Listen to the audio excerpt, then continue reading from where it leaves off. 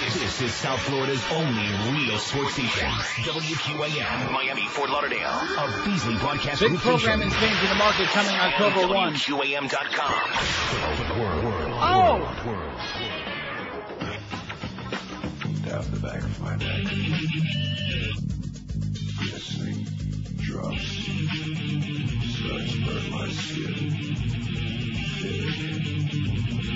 Through the tips. Feels forming.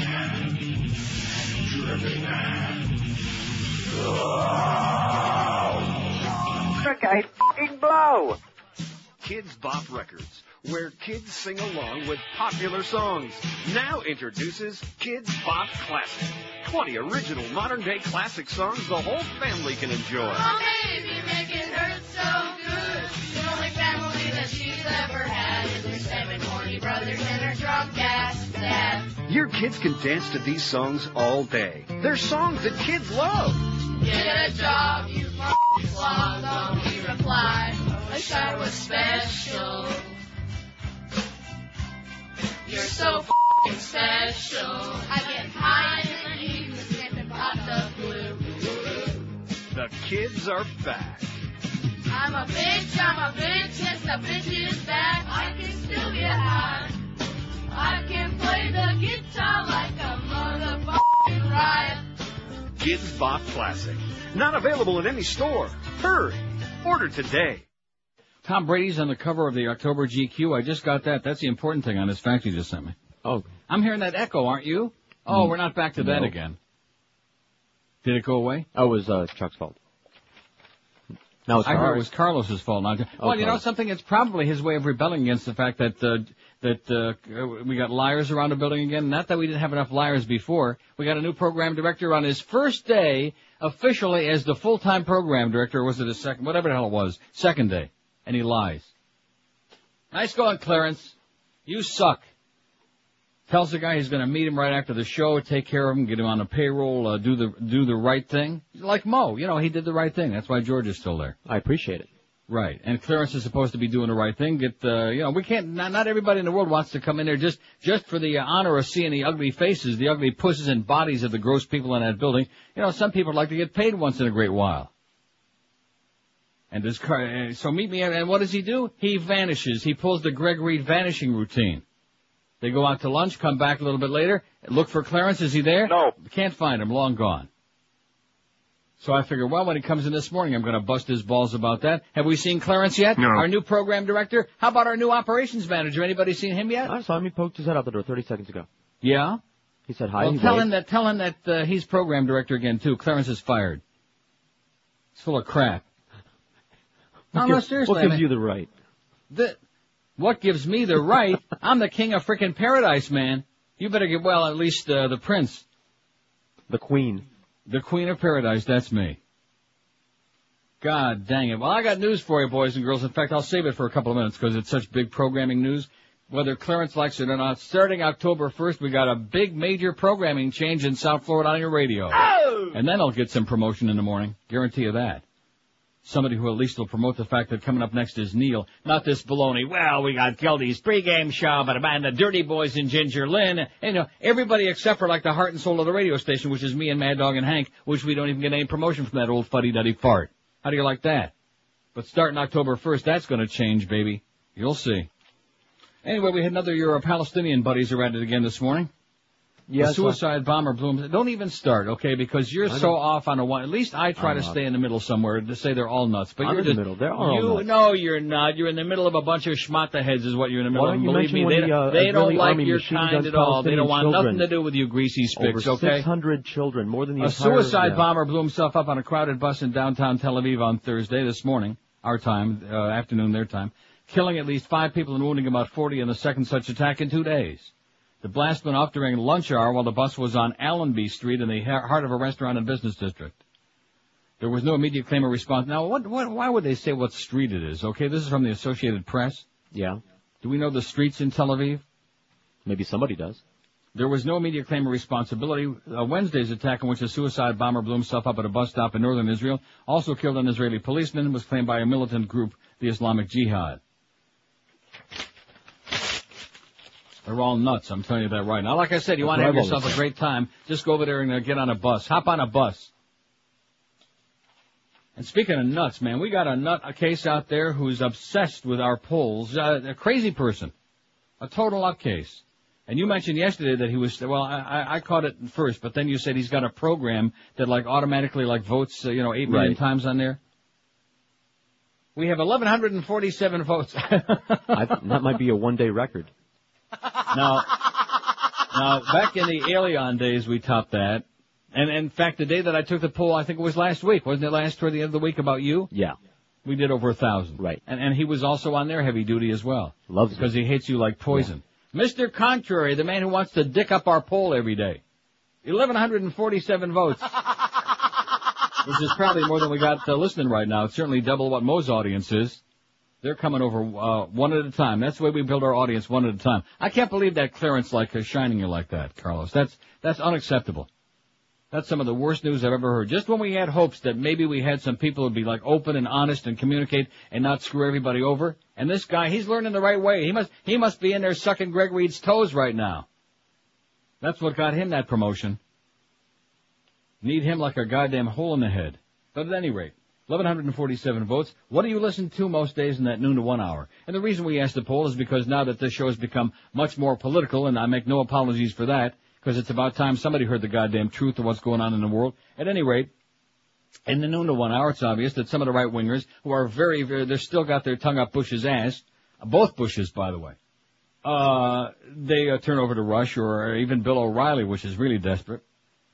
Neil 617.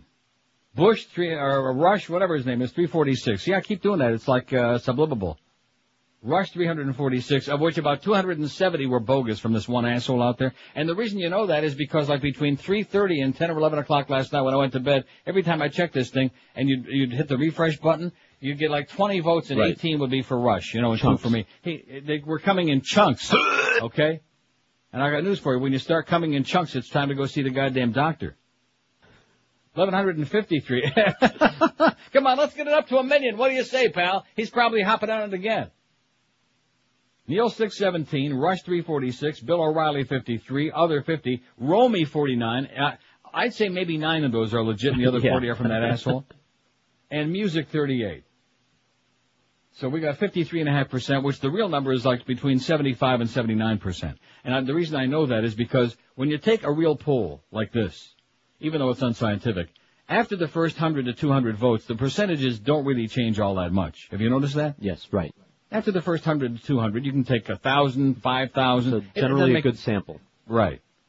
So after the first 100 votes or whatever it was, we had about, 77%, 78 who stick with us in noon to 1, whatever, which is fine. In addition to which, in the 9 to 10 hour, there are a lot of our people still listening to Howard, and we're not talking about Mo Howard either. Oh, Mo makes the poll today, by the way. Did you see Jesse Ventura on Hardball with Chris Matthews last night? A piece of it. From the University of Minnesota? See, Jesse's one of those people who had good intentions. And I will say this, of course, now that he's not running anymore for governor, he's not going to be in politics, now he can afford to be honest again. Because Chris Matthews tried to hold his feet to the fire with his comment that he made in Playboy about religion is, what did he say again? What was the exact quote? A crutch for the weak-minded or something like that? Something like that. He says there's a pile of crap that's a crutch for people with weak minds. And you know something? He is absolutely correct, sir. That's when we became enchanted with him because we thought, finally, here's a politician. First of all, he's not beholden to Democrats or Republicans. He's independent. First he was on the Reform Party, and then they didn't like him, so he said, screw all of you, I'm an independent. But he found out real quick that you can't tell it like it is, and then all of a sudden he started backtracking, and well, bada beep, bada boop, and, So now that he's getting out, he's saying the truth again. And when it was interesting, because they had a huge audience there, University of Minnesota. Mm-hmm. Some real interesting looking people too, by the way. But anyway, enough to make you want to go back to college. One of the questions that Chris Matthews asked them as a group, how many of you in this group favor invading Iraq? There were maybe 5 people. There must have been hundreds of kids there. Maybe 5. Maybe. So all of these polls that we keep getting about, the overwhelming majority of the American public is all behind us, bullcrap. In fact, CNN yesterday on Wolf Blitzkrieg, the question was, will invading Iraq solve more or cause more problems? 65% at the last time I checked it, 65%, and of course CNN doesn't have exactly what you call like liberal viewers, bunch of old fuddy-duddy right-wingers. 65% said it would cause more troubles than it would solve. How do you like that? Yeah. But we're supposed to believe, minor. Still a minor. If the judge gives her approval to the minor's petition, then the $10 million deal will be approved. So we'll keep our eyes on Boston.com, which is the up-to-date website of Boston Globe. That's a really nifty thing. They have like a separate little deal. As opposed to a lot of the other newspapers, I don't want to mention any names, that like give you the morning newspaper, and maybe if you're lucky by the end of the day, they might put a couple of news stories on there, and in big red, new, this is breaking in, like they do on the news networks. Now, Boston.com is like new and breaking stuff that they change all throughout the day. And that, what a concept, huh? Wow. And for example, if there's like a baseball game going on, and any Boston team is, the Red Sox are playing baseball or any team going on, they keep changing the score inning by inning. How do you like that? I like it. Yeah, so you can keep in touch with what's going on in the world instead of getting a bunch of stale old crap, which I noticed the Herald, boy, they're the worst. Especially in that People page. They run stories that you see everywhere else like 2-3 days before. They just discovered that Diana ain't doing too good. U.S. intelligence, speaking of not doing too good, U.S. intelligence bobbled 9/11 clues, says CBS News. American intelligence agencies received far more reports of terrorists plotting to use planes as weapons before 9/11 than the U.S. government has previously acknowledged, congressional investigators said yesterday. House and Senate Intelligence Inquiry Staff Director Eleanor Hill told committee members that intelligence officials picked up overseas warnings prior to the actual attacks. The community continued to believe that Sunni extremists associated with al-Qaeda were most likely to attempt spectacular attacks resulting in numerous casualties, she said. Hill also told of warnings of explosives-laden planes flying into buildings in this country, reports CBS News correspondent Howard Ehrenstein. Chief Washington correspondent Bob Schieffer, who's 120 years old, reports investigators haven't yet found specific information showing that anyone in the government had information the attack would be on the World Trade Center on 9/11. Investigators said the agencies never looked closely at the potential threat of hijacked airliners flying into buildings. And we should hasten to point out that the World Trade Center was mentioned several times. Not only that, but of course it had already been attacked in 1993. Hill's statement was presented to committee members yesterday at the inquiry's first public hearings. Lawmakers have been meeting behind closed doors since June, looking into intelligence failures leading up to the attacks. Now they can be corrected. Kristen Breitweiser, whose husband died in the World Trade Center, seemed bitter. Now, a full year later, it's time to look back and investigate our failures as a nation, she be testifying.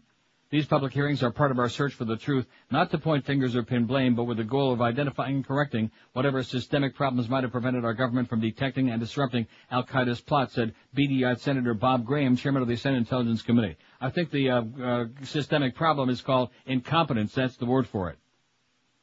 Hill outlined 12 examples of intelligence information on the possible terrorist use of airplanes as weapons, dating back to 1994. The last example occurred a month before the attacks, when intelligence agencies were told of a possible bin Laden plot to bomb U.S. Embassy in Nairobi, Kenya, or crash a plane into it. But it contained no specifics pointing to the impending 9/11 attacks. Other intelligence suggested that bin Laden supporters might crash a plane into a U.S. airport or conduct a plot involving aircraft at New York and Washington, the report said. New York and Washington. Sound familiar? Familiar. While generally aware of the possibility of this method of attack, the intelligence community did not produce any specific assessments of the likelihood that terrorists would use airplanes as weapons, the report said. With revelations in the spring that President Bush had learned a month before the attacks that bin Laden wanted to hijack airplanes, the White House defended the lack of disclosure of the information by saying the president's briefing detailed plans for traditional hijackings, not the use of airplanes as weapons. National Security Advisor Condoleezza Rice said at the time that the threat was vague and uncorroborated. That's Condoleezza Rice, who used to be the head of Chevron. I don't think anybody, not the head, but she used to be on the board of Chevron. I don't think anybody could have predicted they would try to use an airplane as a missile, Rice said. Had the president known of something more specific or known that a plane was going to be used as a missile, he would have acted on it. Congressional investigators also said that an intelligence briefing 2 months before the 9/11 attack warned that Osama bin Laden would launch a spectacular terrorist attack against U.S. or Israeli interests. Between May and July 2001, the National Security Agency reported at least 33 communications indicating a possible imminent terrorist attack. Now, let me ask you, is my memory fading me, or didn't we go into orange alert back then, too? You know what? I think, not only didn't we go into it, we didn't even have it. Oh, that's right. The July 2001 briefing for senior government officials said that based on a review of intelligence information over 5 months, we believe that bin Laden will launch a significant terrorist attack against U.S. and or Israeli interests in the coming weeks. That was in July 2001. And of course, it was just a few weeks later that it happened. But Hill said the credibility of the sources was sometimes questionable and no specific details about the attacks were available. And days after the U.S. put a bounty on Osama Yamama, the terror mastermind countered with a $9 million reward to whoever assassinated the heads of the CIA, FBI, and other top government officials. This also came out at the hearings yesterday. A congressional report released yesterday said the blood money offer was made in November of '98. The price was put on the heads of CIA Director George Tenet, Defense Secretary William Cohen, and Secretary of State Madeleine Albright. The feds learned in 2000 that they were also plotting to assassinate FBI Director Louis Freeh. Bin Laden and his senior advisors apparently decided to dangle the $9 million reward before his followers shortly after the U.S. offered $5 million for the capture of the al-Qaeda terror leader. The U.S. reward has since been increased to $25 million. It's not clear whether al-Qaeda is still able to make good on its offer. You think they are? Yes. And by the way, have we found him yet? No. Like everybody says, at least we know where Saddam is anyway. And we didn't do too good a job of getting rid of him either. Didn't do too good of a job of that because he's got all those joints, you know? Yeah. And he's smoking them. That's what we're hearing. 93 votes on the poll already. The most evil person in South Florida, because you know these days that we live in now, a lot of evil people running around doing a lot of evil things. A lot of evil doers. Mayor Alex Pinga Pequena has forged to the lead with 31. H. Wayne Hypinga, 24. Joe Cararroyo, 14. Mo Howard David with 12. Greg Reed, 6. Peter Bolger with 3. Nick DeMuro with 3. Coming up on 9:56 at QAM, we got Jim Mandich at 1, Hank Goldberg at 3, with Bino Cook again. Wow. Oh, my God, between 5 and 6. Hank's on 3 to 6:30 with little Bino in there. And believe me, you'll need it when you hear that guy. Marlon's on deck 6:30. Marlon's and the Spos at 7:05, followed by Eddie K. And Joe and Mark, the Dirty Boys, overnight. Was that Ginger Lynn tonight that Mo was salivating about? I guess. Ginger Lynn. Now, she must be kin to Amber Lynn? I don't think so. Come on. How about Lynn Freitas? How about her? 9:56 at 560 WQM. By now you've heard the incredible earning potential of a computer professional, and you've also heard us talk about the incredible demand for certified computer professionals and the fact that Todd Reck is a slackard who refuses to get off his ass. You've also heard us talk about the great people at Fast Train, so it's time to do yourself a big favor. Pick up the phone and call Fast Train toll-free at 1-866-FAST-TRAIN. You can complete your program, get certified in just 4 short months, and be on your way to a new higher-paying career, too. Fast Train has got 4 convenient locations all over Dayton, Broward, including that brand-new one in highly congested Kendall. Fast Train's got convenient day, evening, and weekend classes to fit your busy schedule. Fast Train is a full-time job placement department with over 30 years' experience, so they'll get you into the field. Don't delay. Pick up the phone and call our good friends at Fast Train at 1-866-FAST-TRAIN and let them get you on the way to a real, honest-to-goodness career making some serious bucks. That's 1-866-FAST-TRAIN, or you can check them out on the web if you like at fasttrain.com. Live and local. This is Sports Radio 560. QAM. It's day. All right. In Miami town. At 560 WQAM.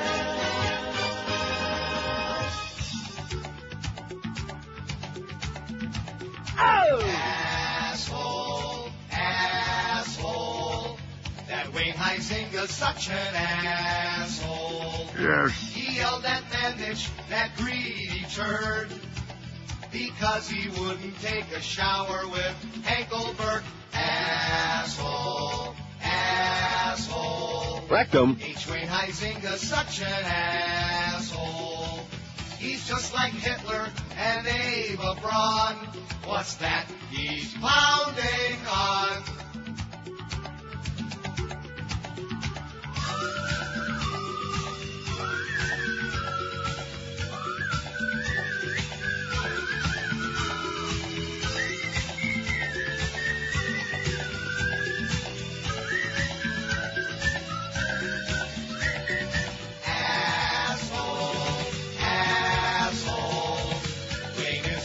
Essential asshole.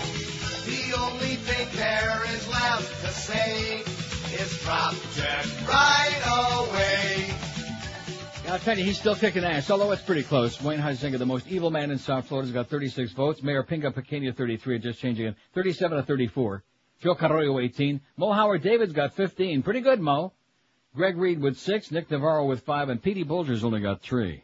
Now, did Muff come in there and give you this fax to me? Yes. And did he do it with a straight face? Yeah. Did you read it? No. Oh. Wait till you hear what this fax is. I sure hope he's in his office I know listening the gist out there. of it, something about the phones and the engineers. Can George call at 1 p.m. today to get the phones working? Please let me know. Duff. No. No, the answer is no. Haven't I already made that clear? Don't you think I expounded? I guess he's not listening now that he's back. He's not listening. Go back home, Duff, because at least when you were home you listened to the show. No. Now, didn't I make myself clear if it was a problem on that end or like somewhere in between with some kind of a technical thing that needed to be taken care of with a phone company or on that end, then they could like take care of it? But in the meantime, now that I know that it's here, and since we're not going to be using the phones anytime before I leave here in a few weeks, it makes sense to get the Toronto engineer up here. See that? They don't want to do that because then they're going to have to pay him, see? You see what I'm saying? I see. But it's too freaking bad because they're going to have to do it. Get his ass up here and have him take care of that, and then also check out the overhead and the thing, the talkback. This, yeah, Carlos said yeah, but we don't know if it dumps or not. He's got to come in here like fine tune the damn thing. You know, it's like a tune up for a car, for a beat up old car. Same thing with here. So the answer is no. Plus it's Thursday anyway, Duff. It's May Day. May Day, like Rick Jenneret would say, May Day, but this with an M-A-I-D, Made Day. That's right, Duff. It's time to get made. You should know something about that.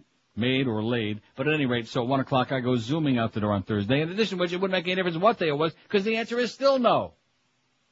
And you know what they're going to say again? Oh, see, he changes his mind. He was all... It's not a question of changing my mind. Now that I know that it requires crawling around on the floor here and doing a whole bunch of crap on this end, I'm not interested in that. I'm not interested in playing engineer. You follow what I'm saying? What are you saying? Pass the message along to that clown. Here we got two... Now we got 2 chiefs. Before we didn't have any, then we had an interim kind of chief, and Duff was in there in a goddamn straitjacket somewhere trying to get his brains unscrambled because Greg lies so much. And now we got 2 honchos. Carlos can't find anybody who'll talk to him about getting paid. And now Duff, even though I made it very clear the answer is no, he wants to know, can the engineers call me at 1 o'clock?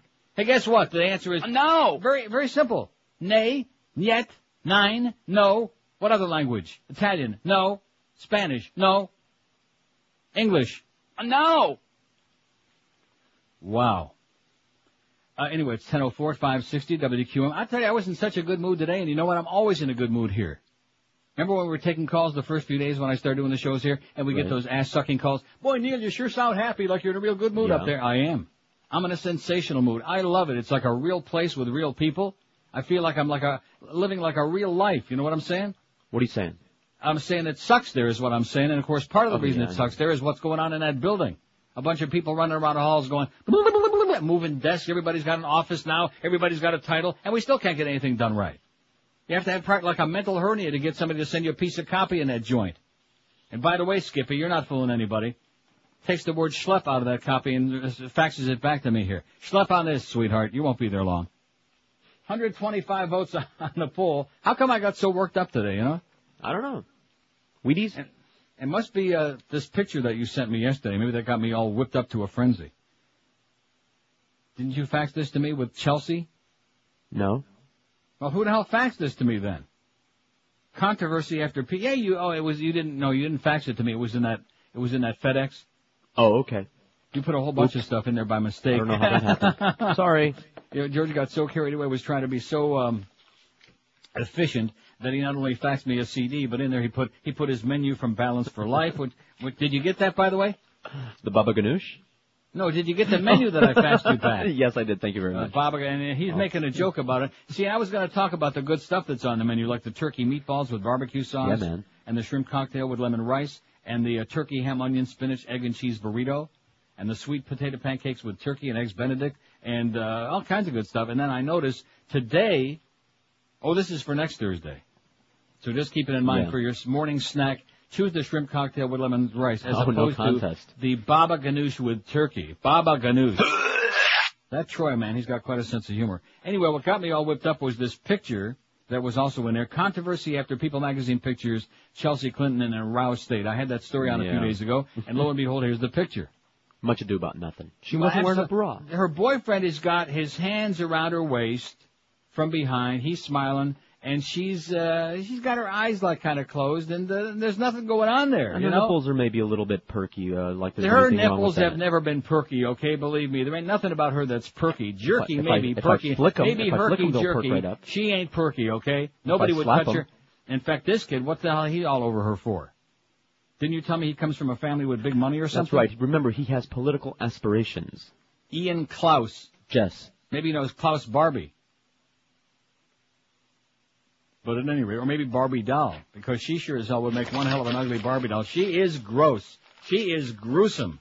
She is one of the ugliest creatures that ever... She makes me look like goddamn Robbie Benson. That's how ugly that bitch is. She makes Fat Boy look like Tom Brady. She is nasty.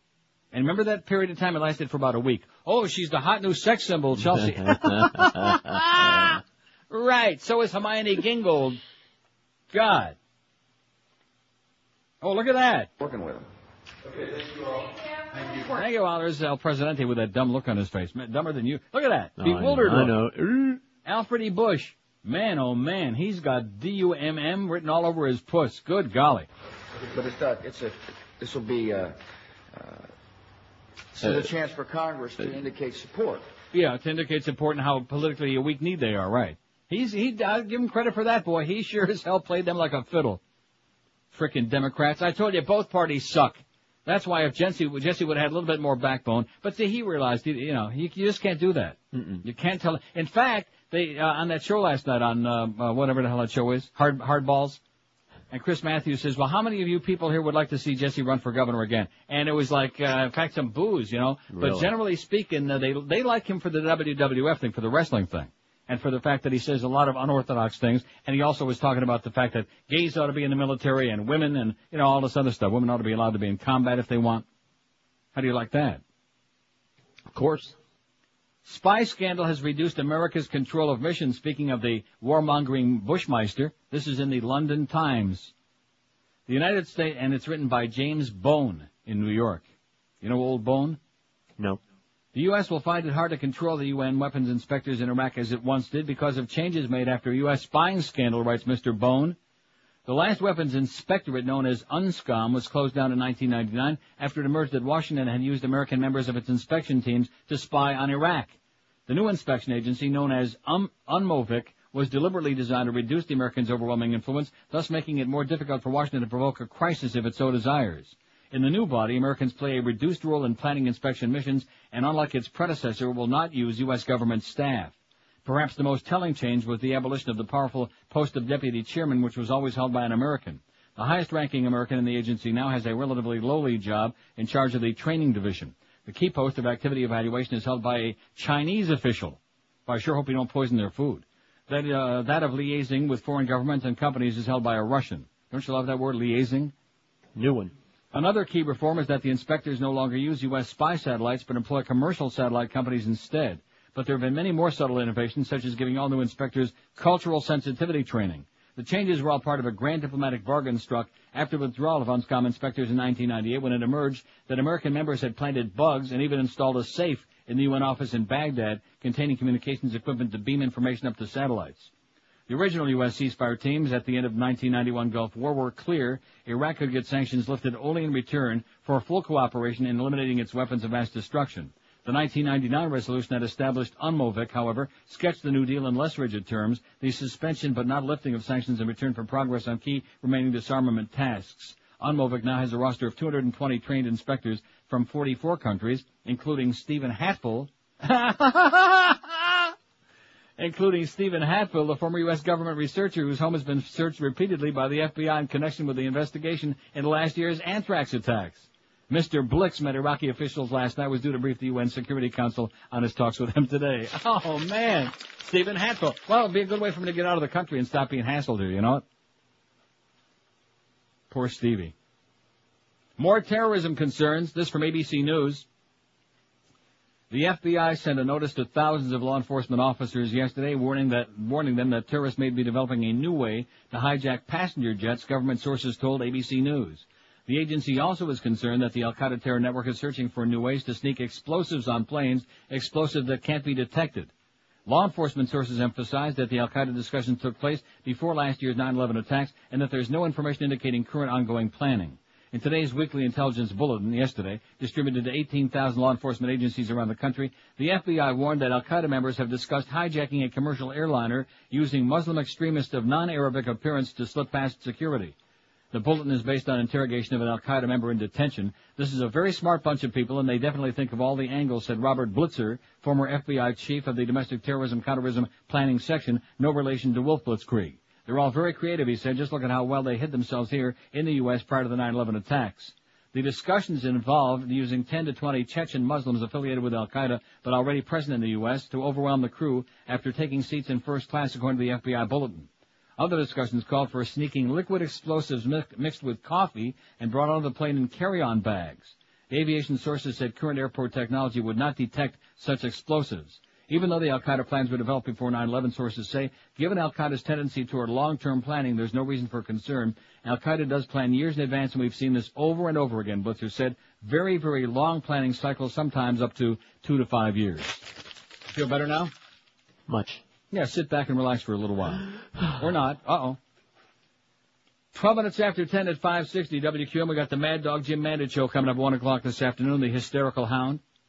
When you shop for quality shoes, footwear, and, when you shop for quality footwear, selection and professional service are mighty important for you. But what we're talking about, that's why I get tongue-tied, is price, because that's what most people are shopping for. They know at Brandy's they're going to get great shoes and all the top names, but price they want to know about. They know they're going to get knowledgeable people who know your feet inside and out and give you great, friendly, personal service, but price is what they're concerned about. Well, let me tell you right now, Brandy's is unbeatable, which is why they're still going strong in that same great location they've been for about 6,000 years. And they got all the top names in the shoe business: Rockports, SAS, Sperry, Timberland, Naturalizer, and all the other top names you know and love as well. Brandy's is open every day of your life from 9 to 9, Sundays 10 till 5, and you'll find them in that stupendous location, like I said, 1290 North Federal Highway in Pompano Beach. And the final summer closeout sale continues for an extra week this week, right now. For a special select group of famous brands, it's the big closeout with up to 73% savings this week, right now, at Brandy Shoes in Pompano Beach. Live and local. This is 560. The radio's all yours now. QAM. Go out there and break that f***ing guy's neck.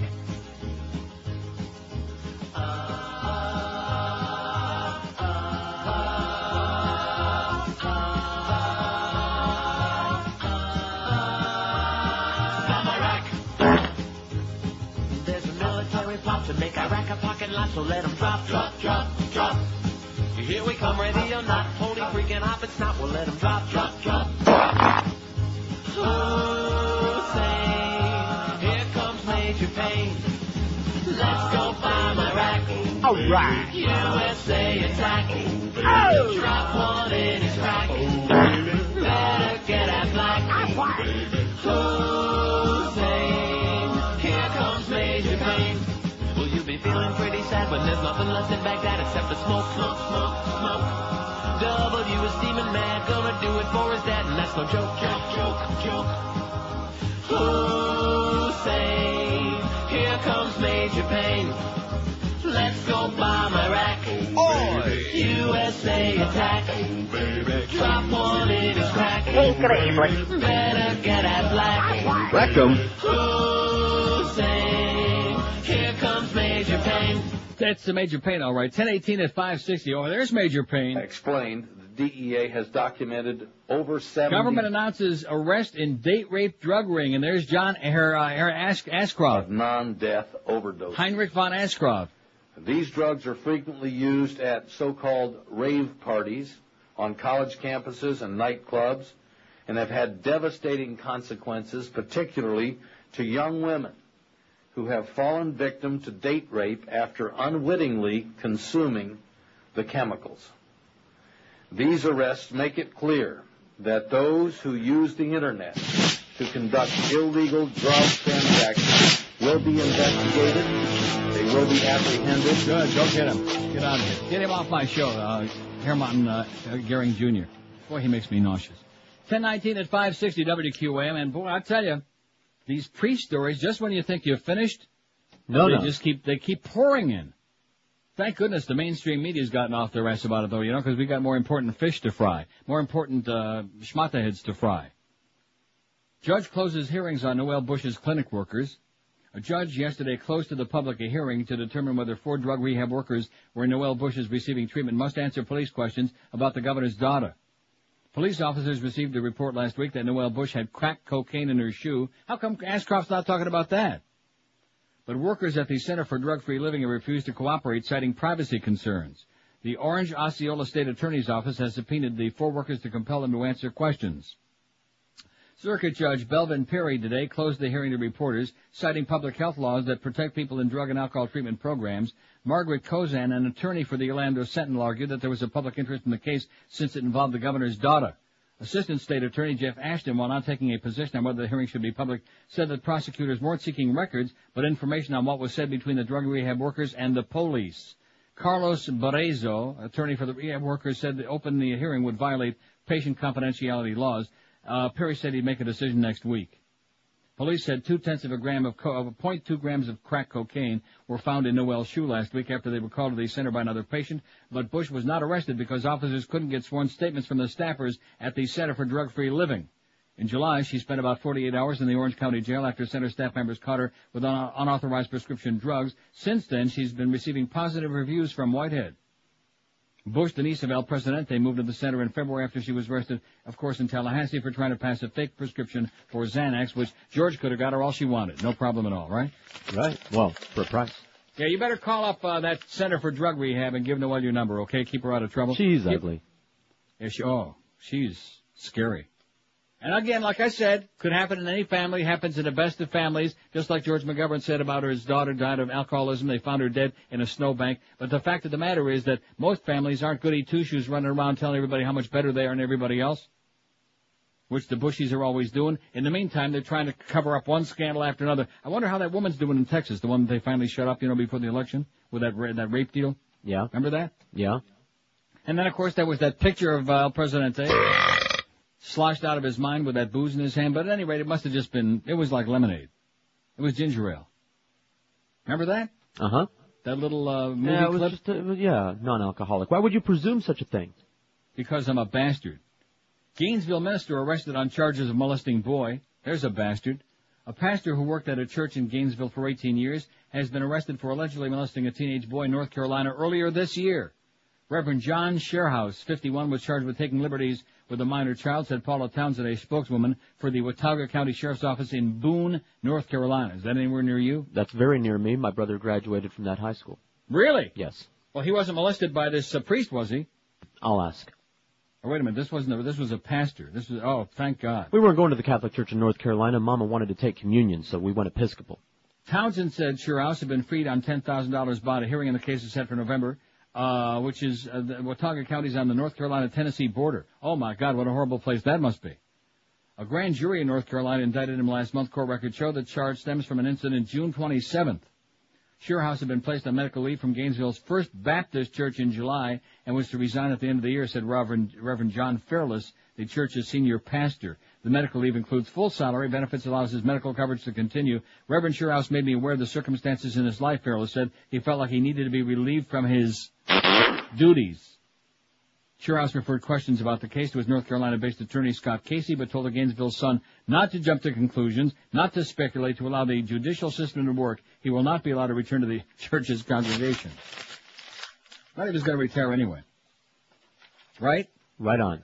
Lawsuit alleges Archdiocese conspired to hide the abuse. This is from Boston.com, which I just mentioned a little while ago.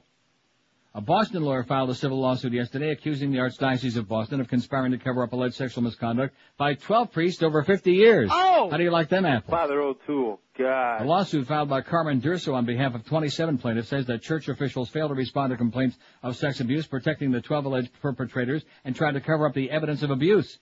This has been going on for years and years and years, Durso said. Individuals in the diocese have been aware that it's been going on and haven't done a goddamn thing about it. I don't think he said goddamn thing. I said it. About it. How's that poll coming? 166 votes. Who's the most evil person in South Florida? Mayor Alex Pinga Pequeña, 50. Wayne Hypinga, 45. Joe Carroyo, 26. Mo Howard David, 23. He's doing pretty good. He's in the top 4. Greg Reed, 13. Nick Navarro, 5. And Little Petey Bulger's only got 4. I'll guarantee if all the people he screwed over in the broadcasting business, if they were listening right now, If they were right near their computer, he'd have like a whole bunch, P.D. Bolger. Make no mistake about that. 2 more Shavera students allege abuse. Am I saying that right, Portland, Maine? I don't know. Neither do I. Neither would any. Nobody would know unless they're from Portland, Maine. 2 more former Shavera's high school students are accusing the Reverend James Talbot of sexually abusing them, according to a lawyer representing the Jesuits' alleged victims. Remember Jean-Guy Talbot, the hockey player? No. Talbot was set to be arraigned today in Massachusetts on the charges he molested 3 Boston College high school students in the 70s. He also faces allegations of abuse in Maine. He was transferred to Cheverus in 1980. For years, Michael Dougherty was the only Cheverus student to accuse the popular coach and charismatic teacher of sexual impropriety. Talbot was suspended from teaching after Dougherty sued him in 1998. Now 2 other men say Talbot abused them while students at the school several years ago at Dougherty's experience. What is it? Let me try that again. Now 2 other men say Talbot abused them while students at the school several years after Dougherty's experience, according to Rob McLeish Jr., the attorney represents them. McLeish would not identify either man. He said one has filed a negligence suit against the Society of Jesus in Boston and Boston College High School, alleging that Talbot's supervisors knew or should have known about his behavior and taken action to stop it before it was transferred to Cheverus. McLeish said the other man is also preparing to follow a lawsuit. Good for him. Oh! Sue their ass, okay? Bunch of Farbison and Goyam. 1026, bunch of hypocrites, baby. Bunch of finger-pointing hypocrites. 1026 at 560 WQAM. If you're looking in the mirror and wondering where it all went, where it vanished to, down the drain, down the toilet, on the floor, and wherever, your hair we're talking about, all you guys, here's the answer. You're not going to get it back by osmosis. Smearing a bunch of stuff on your head isn't going to do it. Taking a bunch of dangerous pills isn't a smart way to do it. If you want to get a great-looking head of hair, there's only one guy who can help you do it, and that's Charles Alfieri. He's been helping the famous and even schleppers like you for more than 25 years, and the reason that even famous people with oodles of money go to Charlie is because for no amount of money in the world can you get a better-looking head of hair. The natural hairline system is the way to go. It makes you look sensational. It looks like the hair's really growing out of your scalp. So the choices, well, you got really 3 choices. Stay, continue walking around like a cue ball if you want, with almost no hair. Number 2, you can put a dead animal on your head like Bob Eisenberg and Mo. Or number 3, you can go see Charlie and get that natural hairline system. Mention Neil Rogers when you call to get that special $200 discount as well. And Charlie also services and repairs all kinds of hair systems while you wait for only $25 to $30. And when you get the natural hairline system at the Alfieri Studios, everybody gets Charlie's 30-day guarantee. If after 30 days you don't love the way it looks and feels and smells, if you're not getting laid like at least every hour on the hour, Charlie will give you a full refund. So you have nothing to lose but that ugly bald spot. Call right now, toll-free, 1-800-321-2413. That's 1-800-321-2413, or log on to their prestigious website at charlesalfieri.com. That's the way to do it. We're Sports Radio 560, QAM. God. Coming up tonight on Inside the Behind the True Hollywood Celebrity Music Biography Profile Story, we take a good, hard, stiff look into stardom. It only took one hit for them to burn their freaking song into our brains. But it only took one man to bring them to their freaking knees. They were After the Fire. Don't turn around,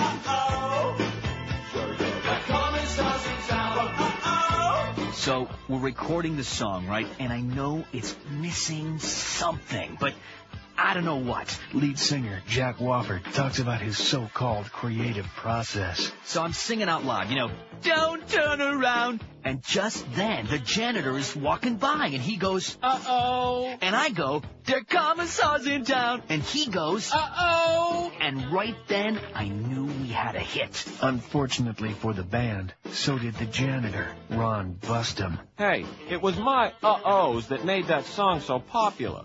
I was making money as a janitor. I figured why not ream 'em good? Ron hired a sleazy lawyer who tricked the band into paying Ron $5,000 for every uh-oh every time the song was played anywhere in the world for his entire life. That oily little bastard. I mean, $5,000 every time he goes, uh-oh. We went broke in about 20 minutes. I worked at Borders, for crying out loud. Meanwhile, at his Hawaiian villa, Ron the janitor has attained rock star cult status, which he openly uses to get laid a lot. Oh, Ron. Do it again, Ron. Uh-oh. Oh, yeah, baby. Uh-oh. Oh, Ron. After the fire, they learned the hard way not to let a janitor go uh-oh in your song.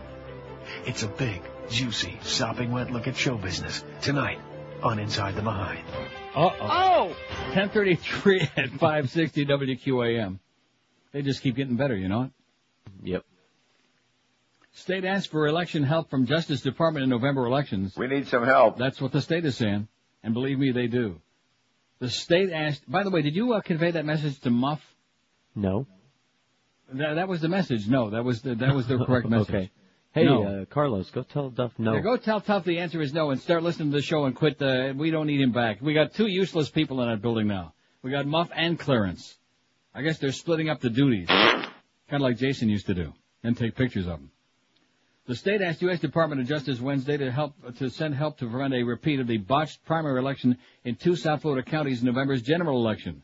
Confidence in the state's efforts to reform its election system has been shaken by the problems in Dade and Broward County, Secretary Jim Smith be saying, and led to Attorney General John Ashcroft. Oh, that should take care of it. Let's get the feds in there, huh? Let's go.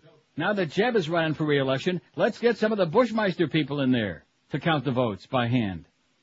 Smith, Florida's top elections official, said the state is reviewing the problems and asked Ashcroft to take whatever steps you deem necessary to participate in this review. He also asked the Justice Department to assist election supervisors in ensuring a smooth general election. Regrettably, the difficulties in Dade and Broward counties have driven some to question the wisdom and effectiveness of these dramatic measures. Thus, the fate of election reform in Florida and perhaps our nation rests upon the immediate and effective response, Smith wrote. Governor Jeb Bush, the president's brother, also sent Ashcroft a letter supporting Smith's request. Yeah, he probably tells him we need some help because I got a real candidate here now, Bill McBride, who can beat my ass, who can whip the crap out of me in November if you don't send some feds down here to botch up the votes for us. Earlier Wednesday, Bush and Smith said Broward County commissioners should take over the November 5th general election from the county's elections chief to ensure against another botched election. Smith said he would try and pressure Broward election supervisor Miriam Elephant to accept a proposal by Broward Commission Chairwoman Lori Parrish that the commission have county workers open the polls, staff them and close them, and that sheriff's deputies deliver ballot boxes to counting centers. Instead of having them sit around for about up to a week. Did you see that story? Yes. Yeah, they just kind of been sitting around here and there, and then the one guy took them home because, there was nobody else around to give them to. Just unbelievable. Unbelievable. If it was any place else, but in Florida, of course, especially in South Florida, very believable, because it's the effing way we do things. 186 votes on the poll.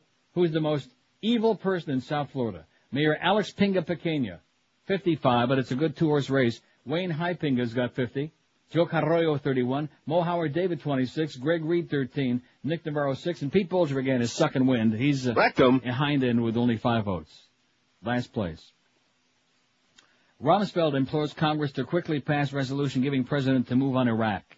Congress must authorize the use of military force against Iraq before the UN Security Council votes on the issue. Defense Secretary Donald Rumsfeld told Congress yesterday. Did you see? Well, you didn't because we were on the air. But when he started going to that thing about the smallpox, yeah, that was one of the most grotesque, one of the most irresponsible, and they just sit there listening. Like this is a man who's talking rationally. We already know about the dangers of smallpox and the fact that lunatics, if they want to do a biological attack on any country, that smallpox is one of the things they might use. But here's our good buddy Saddam, who Rumsfeld back just a few years ago was over there sucking his toes. Biological weapons on the mainland here? Based on what? Based on the figment of his imagination because they're desperate. They're desperate to justify this war that they've already got drummed up. We're already moving all of our goddamn ships over there and all of our armaments. We're already putting everybody in place. This is like Tessio again. That's what Bush told Saddam on the phone the other day. He said, you screwed up all my plans. When he said, oh yeah, bring the inspectors back in. Screwed up all his plans. The goal isn't inspections, the goal is disarmament, Rumsfeld said. That's what Iraq agreed to do. And, of course, every week they give us a different story. First it was disarmament. No, I take that back. First it was inspections, then it was disarmament, and then finally it was regime change. Now they've gone from regime change back to disarmament because regime change sounds too much like assassination. And $200 billion sounds like a hell of a lot too much money to assassinate somebody, plus all the lives that would be lost. Just absolutely unbelievable. And I'll say it again on that goddamn show last night, that Chris Matthews show, and he makes me sick, by the way, on the Chris Matthews show. Oh, you should have seen when he asked Jesse Ventura about the religion quotes in Playboy. Yeah. And he gave him the opportunity to backtrack or wiggle out of it. Mm-hmm. And Jesse says, Well, he says, why should I change my comments? Why should I feel bad about it? He said, Good. what happened on 9/11, that was about religious fanatics. Right and Chris Matthews looks at him with a straight face and says, oh, you think that's what was behind it? This is what you people get from the so-called mainstream media, especially the electronic media, because they're peeing in their pants. They're afraid that they're going to offend some sponsors somewhere. So they're not going to give you the goddamn truth, especially when it comes to religion. They're scared crapless of religion. And even those college students, a couple of comments he made, they sat there like kind of like that, because they're all good brainwashed, Americans who've had their brains, at least a good part of their brains, stolen from them, believing in the God bull crap and the tooth fairy bull crap and the boogeyman bull crap. And just like that story I had the other day said, now we're going back to the boogeyman stuff. That's what the Bushmeisters, the warmongers, the chicken hawks, that's what they're peddling to the world now, is the boogeyman deal. And I still can't find that song. What is that? I'm Your Boogeyman. Oh, it's there. It's on the KC. It's on a white album, white CD. Okay, in the rack or in a box?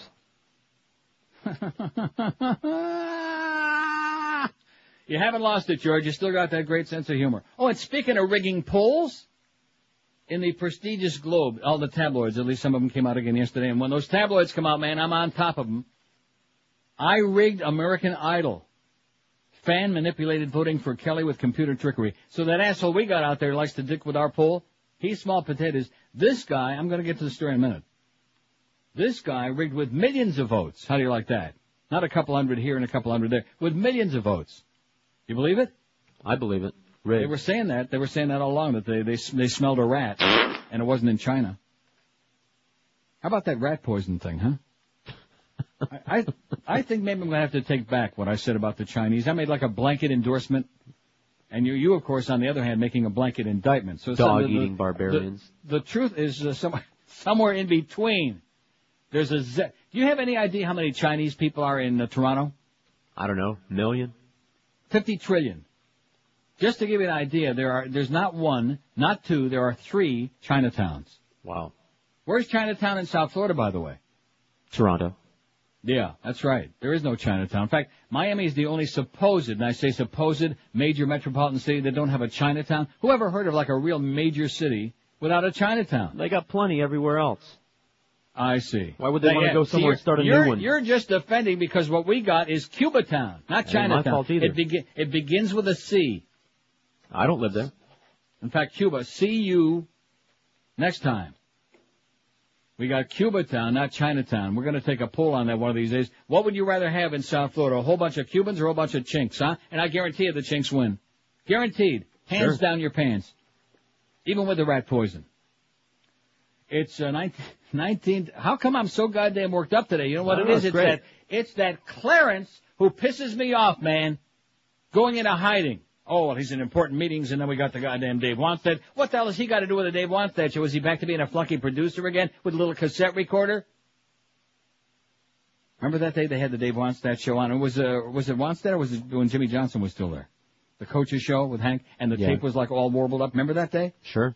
And poor Muff, I hope Muff's not listening right now, because he was the program director at that time and was crapping in his pants. Don't worry, because the tape was, hey, coach, yeah, that's in a meeting right now, so we weren't able to deliver that message. He's in a meeting right now? Yes. Well, slip it under his door and tell him the answer is no. Anyway, it's 19 to 11 at 560 WQM. Tom Lehman is at it again at Hallett Pontiac GMC. They are absolutely doing it like they always do. They always give you fantastic deals. And right now the deal is 0% financing is continuing.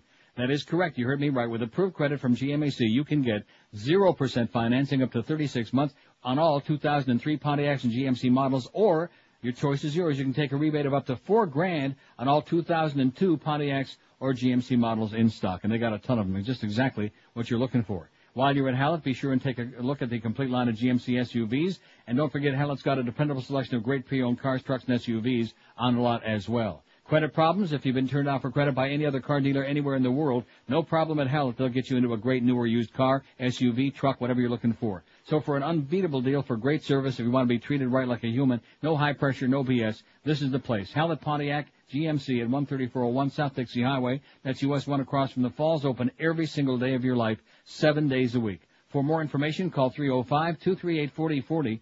That's 305-238-4040. In fact, when you go down there, ask Tom Lehman who he thinks is the most evil person in Dade County. He'll tell you. Hallett Pontiac GMC, we are professional grade.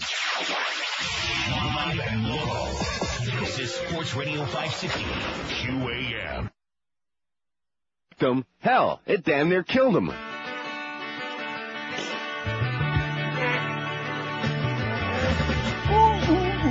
Spreading my crack on the party. On the toilet, ripping the seat in pain. Barrels dropping out of my body. Veins popping out of my neck as I strain. All the peanut butter and stromboli with paprika and the pepperoni has got me straining and the groaning with burning roars. My fat body is writhing, breaking the sweat. My bowels are losing control. Feel like I'm close to dying. Do-do burning, spewing out my hole. I gotta lift my leg up higher. My asshole feels like it's on fire. Rectum. And I feel just like I'm dying for burning raw. I got a chunk of burning raw. I got a chunk of burning raw. I got a chunk of burning raw. I got a rip. I got a rip. I got a rip. I got a trip. Okay, 1047. I never want to step on the end of that because it's tough to get off your shoes. Usually I have to throw them away, you know what? Well, that's one of the dangers of being in Amsterdam and doing a lot of walking like I do. Doggy do? Oh, doggy do. I mean, doggies do a lot. Everybody must have a dog there. Strange dogs, too. You don't see like a lot of normal dogs. You see all these unusual breeds, you know. Foreign dogs. Kind of like the people. Kind of like the people there, too. But anyway, there's more dog crap on the streets and the sidewalks there because there aren't like a lot of green areas. I've told you that before. Right. So they just, you know, when you're walking your dog, it's just squats on the sidewalk or hopefully over. I told you the one day that guy was picking it up and, all he was doing was smearing it around on the sidewalk. But it's a miracle I never got even the slightest drop. Some close calls, but never the slightest. Because once you get it on your shoe, I mean, there's some assholes out there like take the shoe home and wash it off. Yeah. Well, some shoes you can do that with. No. All right. You think you can, but the aroma will linger, just like that number I dropped in the elevator well, down if you there. have, like, rubber-soled shoes and it just gets on the bottom, you can hose that off. Yeah, you can hose it off. Hoser. Yeah. Of course, not everybody in the audience gets their shoes free like I do from New Balance, but that's beside the point. You know, just when in doubt, throw them out, get a new pair. You bastard. Yeah. Hey, I learned it from some good friends of mine, okay, getting freebies. Jordan's secret deal would allow U.S. forces to use country to defend Israel. This is in Newsday today. I'm on Jordan. Despite deep opposition in the Arab world, the U.S. plans for a war on Iraq. Jordan and the U.S. are secretly negotiating a deal to let U.S. forces use the country of Jordan to defend Israel from Iraqi missiles, according to Western diplomats and Jordanian officials. To help stabilize this strategically crucial kingdom against internal rebellion in the event of war, the U.S. will guarantee the replacement of cheap oil supplies that Jordan now gets from Iraq, the sources said. You ready for that? There's that ugly three-letter word again, oil. Or gas. With hundreds of Iraqi agents believed to be in Jordan, Jordan faces a particular threat of terrorism by Iraq's wide intelligence network, intelligence officials in the region and Western diplomats be saying. Western intelligence agencies are cooperating with those in the Middle East in preparations to counter such a threat, they said. Many analysts of the Arab world say U.S. attack on Iraq would risk broad upheaval against pro-Western governments such as Jordan's, and this politically fragile kingdom has not publicly agreed to cooperate with such an attack because of the pro-Iraq, anti-American passions among many of its peoples. But privately, the government of King Abdullah II has decided to work with Washington because it sees the U.S. as the eventual winner in a fight, officials said. In the 1991 Gulf War between Iraq and U.S.-led coalition, Jordan suffered diplomatic vilification for siding with Baghdad. Jordan's rulers now feel that it would be disastrous for the country to side with an almost inevitable loser in a new war, the officials be saying. Jordan and the U.S. have been working together to avoid creating conditions that could cause a popular uprising here or an attempt to topple Abdullah, officials said. The U.S. will not make requests of Jordan that it knows Jordan politically can't carry out, said a Western diplomat. The real concern is that if something happens between Iraq and Israel, the havoc that Iraq could cause in Jordan. As part of a delicate agreement still being worked out, U.S. forces would operate covertly from Jordan's eastern desert to attack mobile missile batteries in western Iraq that Saddam Hussein could launch on Israel as he did in 91. A recent study by London's International Institute of Strategic Studies estimated that Iraq has got only a dozen Scud missiles and none with the equipment to disperse chemical or biological weapons with much efficiency. How do you like that, huh? In spite of the propaganda we're hearing from certain quarters in Washington, like Hermann Goering Jr. Rumsfeld, for example. I rigged American Idol. This is in the Globe, an exclusive. Fan-manipulated voting for Kelly with computer trickery. And there's plenty of pictures here and everything. And by the way, did I actually say that kid was cute? The Willie Ames with the fro. Oh, I think one day in a moment of weakness. Maybe you had a cataract.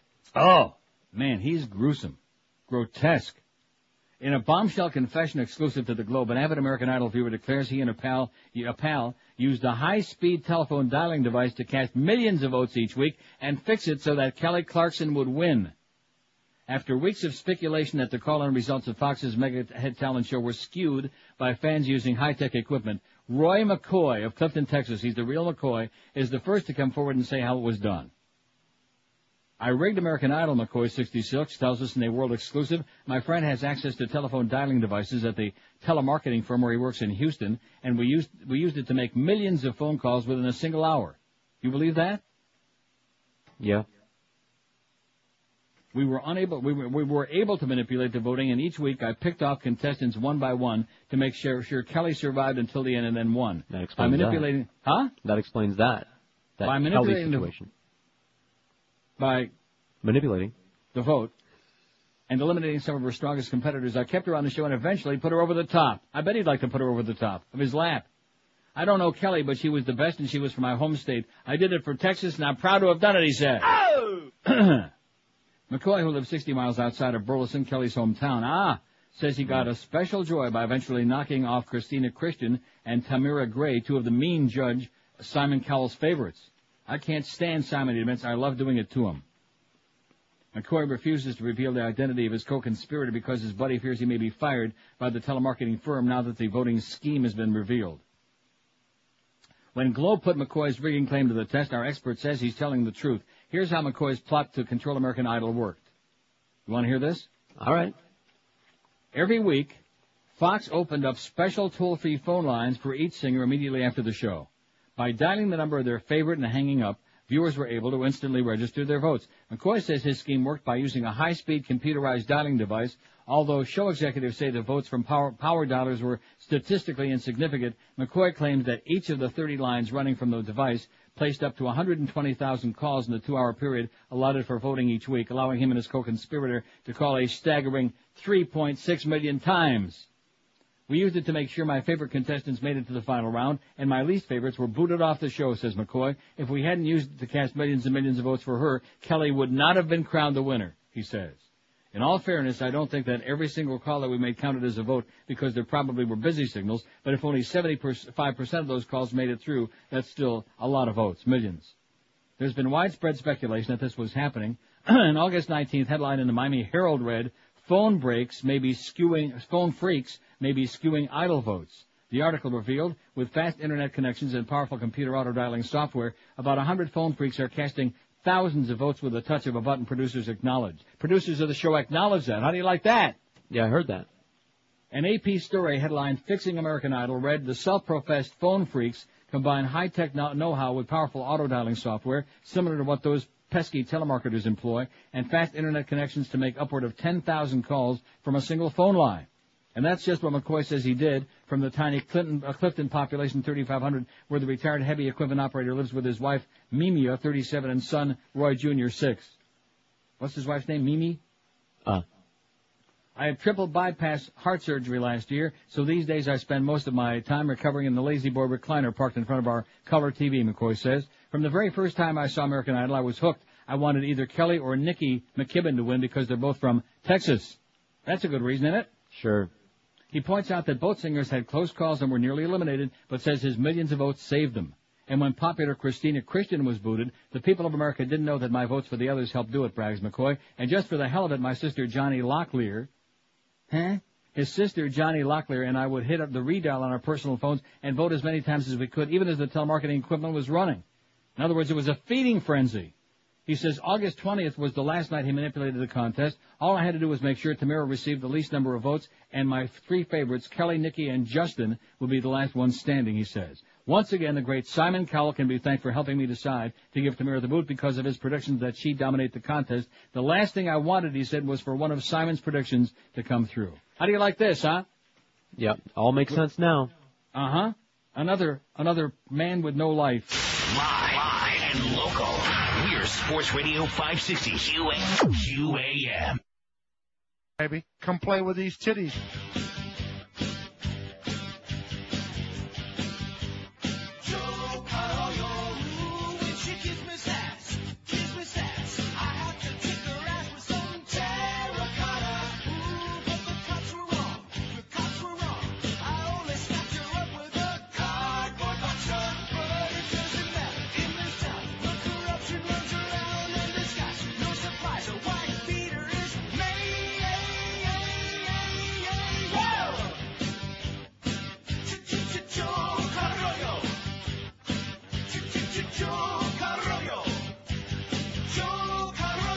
Poor Joe, out of sight, out of mind, baby. He's a distant third at the moment. Distant third. You turd. Who's the most evil person in South Florida we asked today? Because the search for evildoers is hot and heavy all around the globe, all over the universe. Oh, I got a great story about the universe, by the way. Did you see the Italians discovered water on distant planets? No. Well, we'll get to that. Can't wait. Anyway, we got 231 votes. Mayor Alex Pinga Pequena has got a very tiny lead, just a twisted hair ahead. He's got 67. H. Wayne High Pinga's got 64. So it's a battle of the Pingas.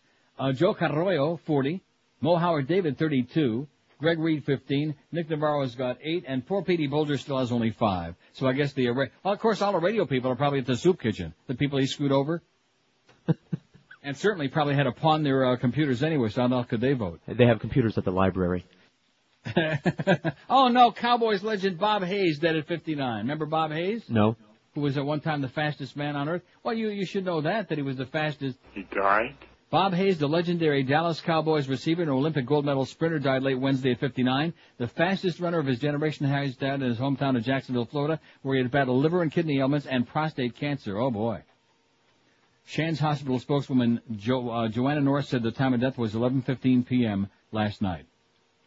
In 1964, the Cowboys took a chance on the former Florida A&M star with blazing speed but unrefined football skills. His rookie season with the Cowboys proved it was worth the risk as he led the NFL in average yards per catch. Almost 40 years later, Gilbrand admits he bent the rules in his recruitment of Hayes to play for the Cowboys. Dallas drafted Hayes as a future pick in 64. He still had a year of college ball to play at A&M and in Olympics to run in Tokyo, but Brandt, the Cowboys' personal director at the time, wasn't going to lose this unique speedster to the rival American Football League, yada, yada, whatever. He's dead. Bob Hayes is dead. Well, that's depressing. Here's a fax from Eddie in Homestead, who says, I support our leaders and this possible war on Iraq. When you get to the last sentence in here, it'll give you a tip-off where Eddie's coming from, besides Homestead. I support our leaders in this possible war on Iraq. I also believe in free speech, but you're wrong, Neil. We need to wipe out all of those people who want to hurt this country and its citizens, to include your beloved Chinese. Eddie in Homestead. P.S. Love your show till noon. Can't imagine where he goes over at noon, can I? Party radio? Oh, poor Eddie. Poor Eddie who wants to hear, all that right-wing bullcrap. Have a good time with it, Eddie. Have a good time, you and Flush. Maybe you can elope. New Sports Talk. Now, what is this? I can't make out the thing on here. It's all black. No, don't send it to me anyway. Nobody cares about that. Let's get to the important stuff. One of the winners, I think it was the best new artist at the Latin Grammys last night in Los Angeles, was a Cuban singer. Did you see that? No. It was a Cuban. Well, it's a damn good thing. Now, what's this? And Staten Island. It was closed temporarily because investigators were looking into a suspicious package on the bridge there, but they sniffed it all out, and apparently things are now... That's nothing, okay. Don't put this breaking news crap on there unless you got something good at CNN, you idiots, you grave robbers, you lunatic. I'll tell you who to me is one of the worst, just annoying as hell, is that red-haired, bad hair piece, Aaron Brown. You know who I'm talking about? Yes. He is the whiniest, most syrupy, and he pontificates.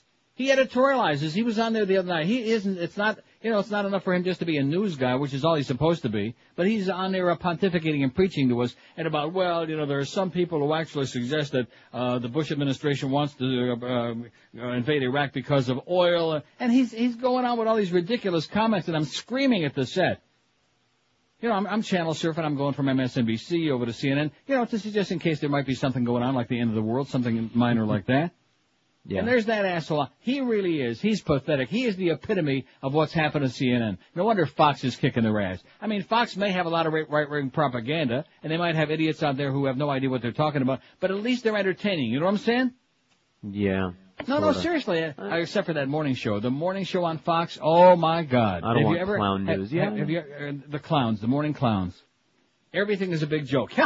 And the sports guy, he's the expert on world affairs. He knows everything about everything. He's not just a sports guy. He's a weather guy and a news guy and a foreign affairs expert and an everything expert. Fox. And that's the only reason they have an audience is because CNN is just no wonder AOL Time Warner's going in the crap house. You see that? Yes. Man, Good. They are in the turlet. Good. Under $3 for Sun Microsystems, by the way. $2 and change. Oh, these companies, you think they're going out of business? That was another one of Mitch Hirsch's favorite lines. You think they're going out of business? Yes. Yeah, probably. Speaking of Cuban, see, I had a segue going here and I got all whipped up because I'm whipped up today. I'm whipped up today because Clarence shined poor Carlos there, who doesn't deserve that. And nobody on our show deserves that kind of treatment, okay, Clarence? But all you care about is those stupid-ass sports shows and the goddamn coaches show. Beep, beep, beep, the same old tired crap. Give me the ball, same old crap. How many ways can you say it, okay? I wonder when the hell the first Patriots-Dolphin game is. That can't be too far off. They got the Jets this weekend. Patriots are playing Kansas City. When's that first? Anybody got a Dolphin schedule there? Carlos can look it up in the on the thing or something. On the thing? On a thing. We'll find it. I want to know when that first Patriots-Dolphin game is. As a matter of fact, if it's in Miami, I might even go to that. I might get my goddamn tickets back. I wouldn't go to that. October 6th. October, I won't be there. And now, which game is that? Is that the one in Miami? Oh, yeah, sure. Keep asking. Well, it'll say they're on the schedule. No. Somebody just called it over the little speakerphone thing. Oh, well, where are they playing October 6th? Is that one in Miami or is that the game in New England? We'll wait. We'll find out. Come on, let's get with it, okay? Fat boy, he's probably the one that did it. He just sent me the game is here. The game is here October 6th. Gee, I won't be able to see that there, but I'll see it here. I'll be sitting in front of my big screen TV, having a great time with my NFL package.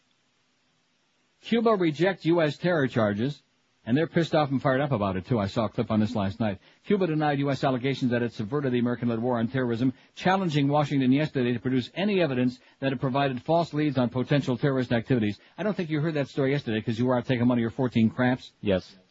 In a tough statement, Cuban Foreign Minister Felipe Perez Roque charged that the United States rejected a Cuban offer to cooperate in anti-terrorism efforts and was trying to manipulate a serious issue for political purposes. He was responding to accusations Tuesday by Dan Fisk, the Deputy Assistant Secretary of State for the Western Hemisphere, that tips from Cuba, which began the day of 9/11 terror attacks and have been arriving almost monthly, have led American investigators on intentional wild goose chases and diverted resources from legitimate targets.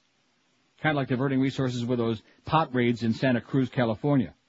All of his accusations against Cuba are false and slanderous, Perez Roque said in a statement. I challenge Mr. Fisk to produce a single piece of evidence to support his allegations. He wouldn't respond directly when asked whether Cuba has provided any information to the U.S. government about possible terrorist activity since 9/11. Perez Roque distributed a March 12th letter to the U.S. in which Cuba offered to sign a bilateral agreement to cooperate in the fight against terrorism, drug trafficking, and illegal migration. He read the answer received on June 13th, which said the State Department would not be in a position to consider bilateral cooperation on those issues. There is no argument to justify the irrational reaction by the Bush administration of Cuba's proposal to sign bilateral agreements, he said.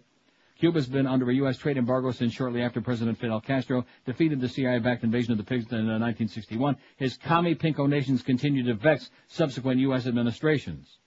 Fisk said that despite Cuba's friendly ties with nations like Iran, Iraq, and Syria, Havana has provided the U.S. with nothing of value and charged that Castro's government was actually impeding our efforts to defeat the threat of terrorism. Perez Roque's statement noted that Cuba strongly condemned the 9/11 attacks, offering medical assistance and use of its airports. In the middle of the anthrax attacks, Cuba donated 100 million antibiotic tablets to the U.S. interest section in Havana and offered equipment to screen germs and break up anthrax strains. But Fisk charged that while Cuba was expressing its horror over the attacks and willingness to provide medical supplies, it was seeking to misdirect the investigation. So who do you believe, huh? Do you believe Perez Roque? Although I do like saying his name a lot. No. Roque. You don't believe him? I believe anything that they were doing was just for PR purposes. You know what? I don't believe any of them. How do you like that? I think they're all full of crap because they all got their own agenda. See. Things that were avoided. So I guess another way of saying that is that your administration and successive administrations have to be right every time. Every single time. Richard Armitage, how do you like that? He's saying that there's no room for error. No room for mistakes. You This go, is too Rich. important. What? I said, you go, girl. 245 votes on our poll. Now, speaking of that, how's Muff doing? Is he out of his meeting yet? Yeah. And? We told him, and, don't worry about it.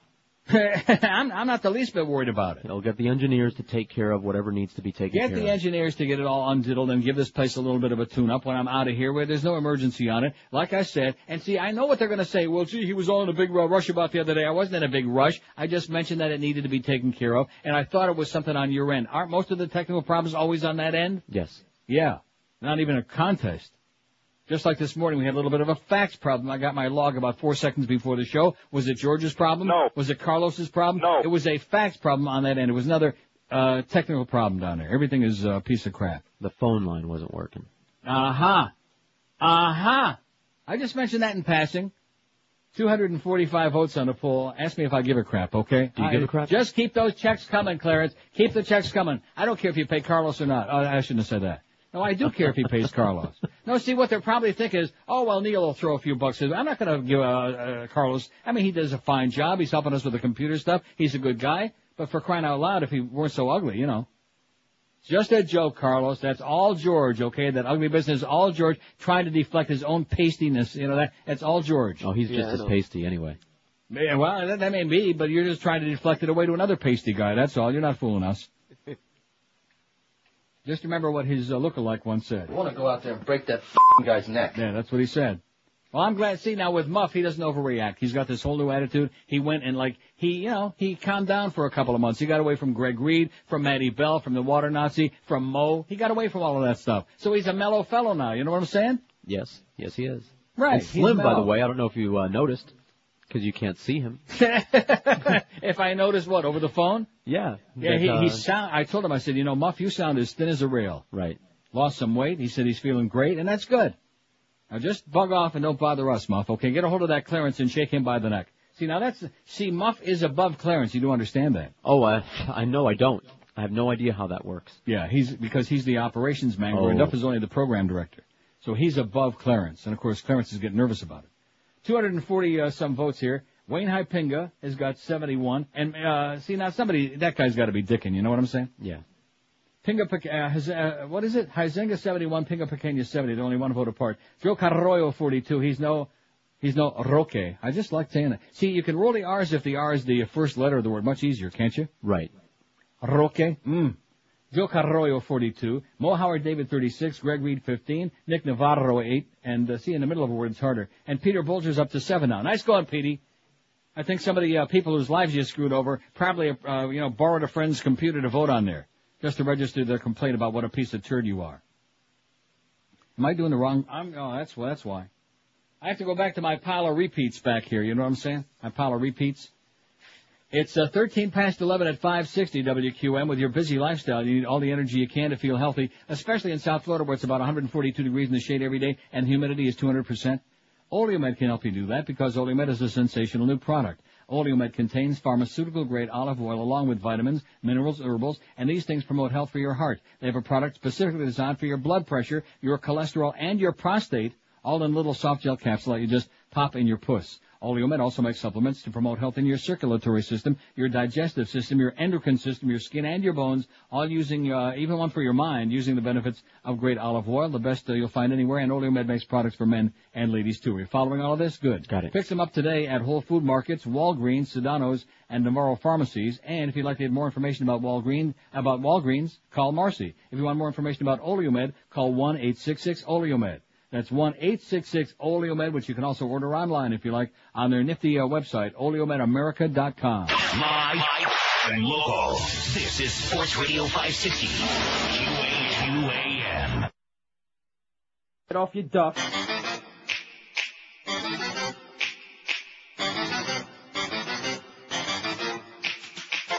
Recalled meat has bacteria, throw up or run a fever, with explosive diarrhea, the beef has E. coli. You really should be cautious, you could get very nauseous. The cows are victorious, the beef has E. coli.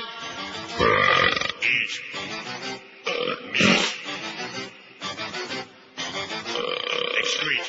So if you're gonna eat it, in the bowl you will leave it, only getting up to vomit, the beef has E. coli. Oh, and I didn't even realize that this McDonald's story was coming in too at the same time, you know what? How about that? Because the reason I played that was to lead into this story. Judge dismisses beef lawsuit against Oprah. How do you like them apples, huh? You'll never guess what I'm eating to show you how my mind works.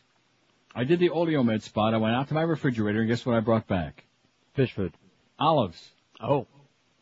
Fish food? Are you crazy? Are you nuts?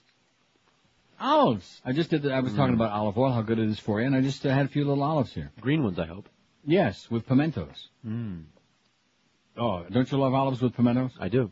Well, real pimentos anyway. You can't get that anymore. What do you mean by that? It's all pimento loaf. It's like a pimento. Well, I'm sure eventually this will turn into pimento loaf, but that's beside the point.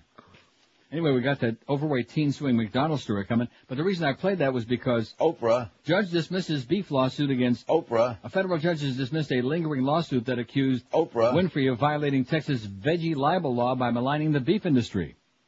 U.S. District Judge Mary Robinson threw out all claims and causes of action asserted or that could have been asserted by Cactus Feeding Club, Inc. against Oprah Winfrey, her production company, and vegetarian activist Howard Lyman. I wonder if he's related to Frankie Lyman. The lawsuit filed in 1998 was similar to another lawsuit filed 2 years earlier that went to trial in Robinson's court. The first suit caused Oprah to move her talk show to Amarillo for several episodes during the trial.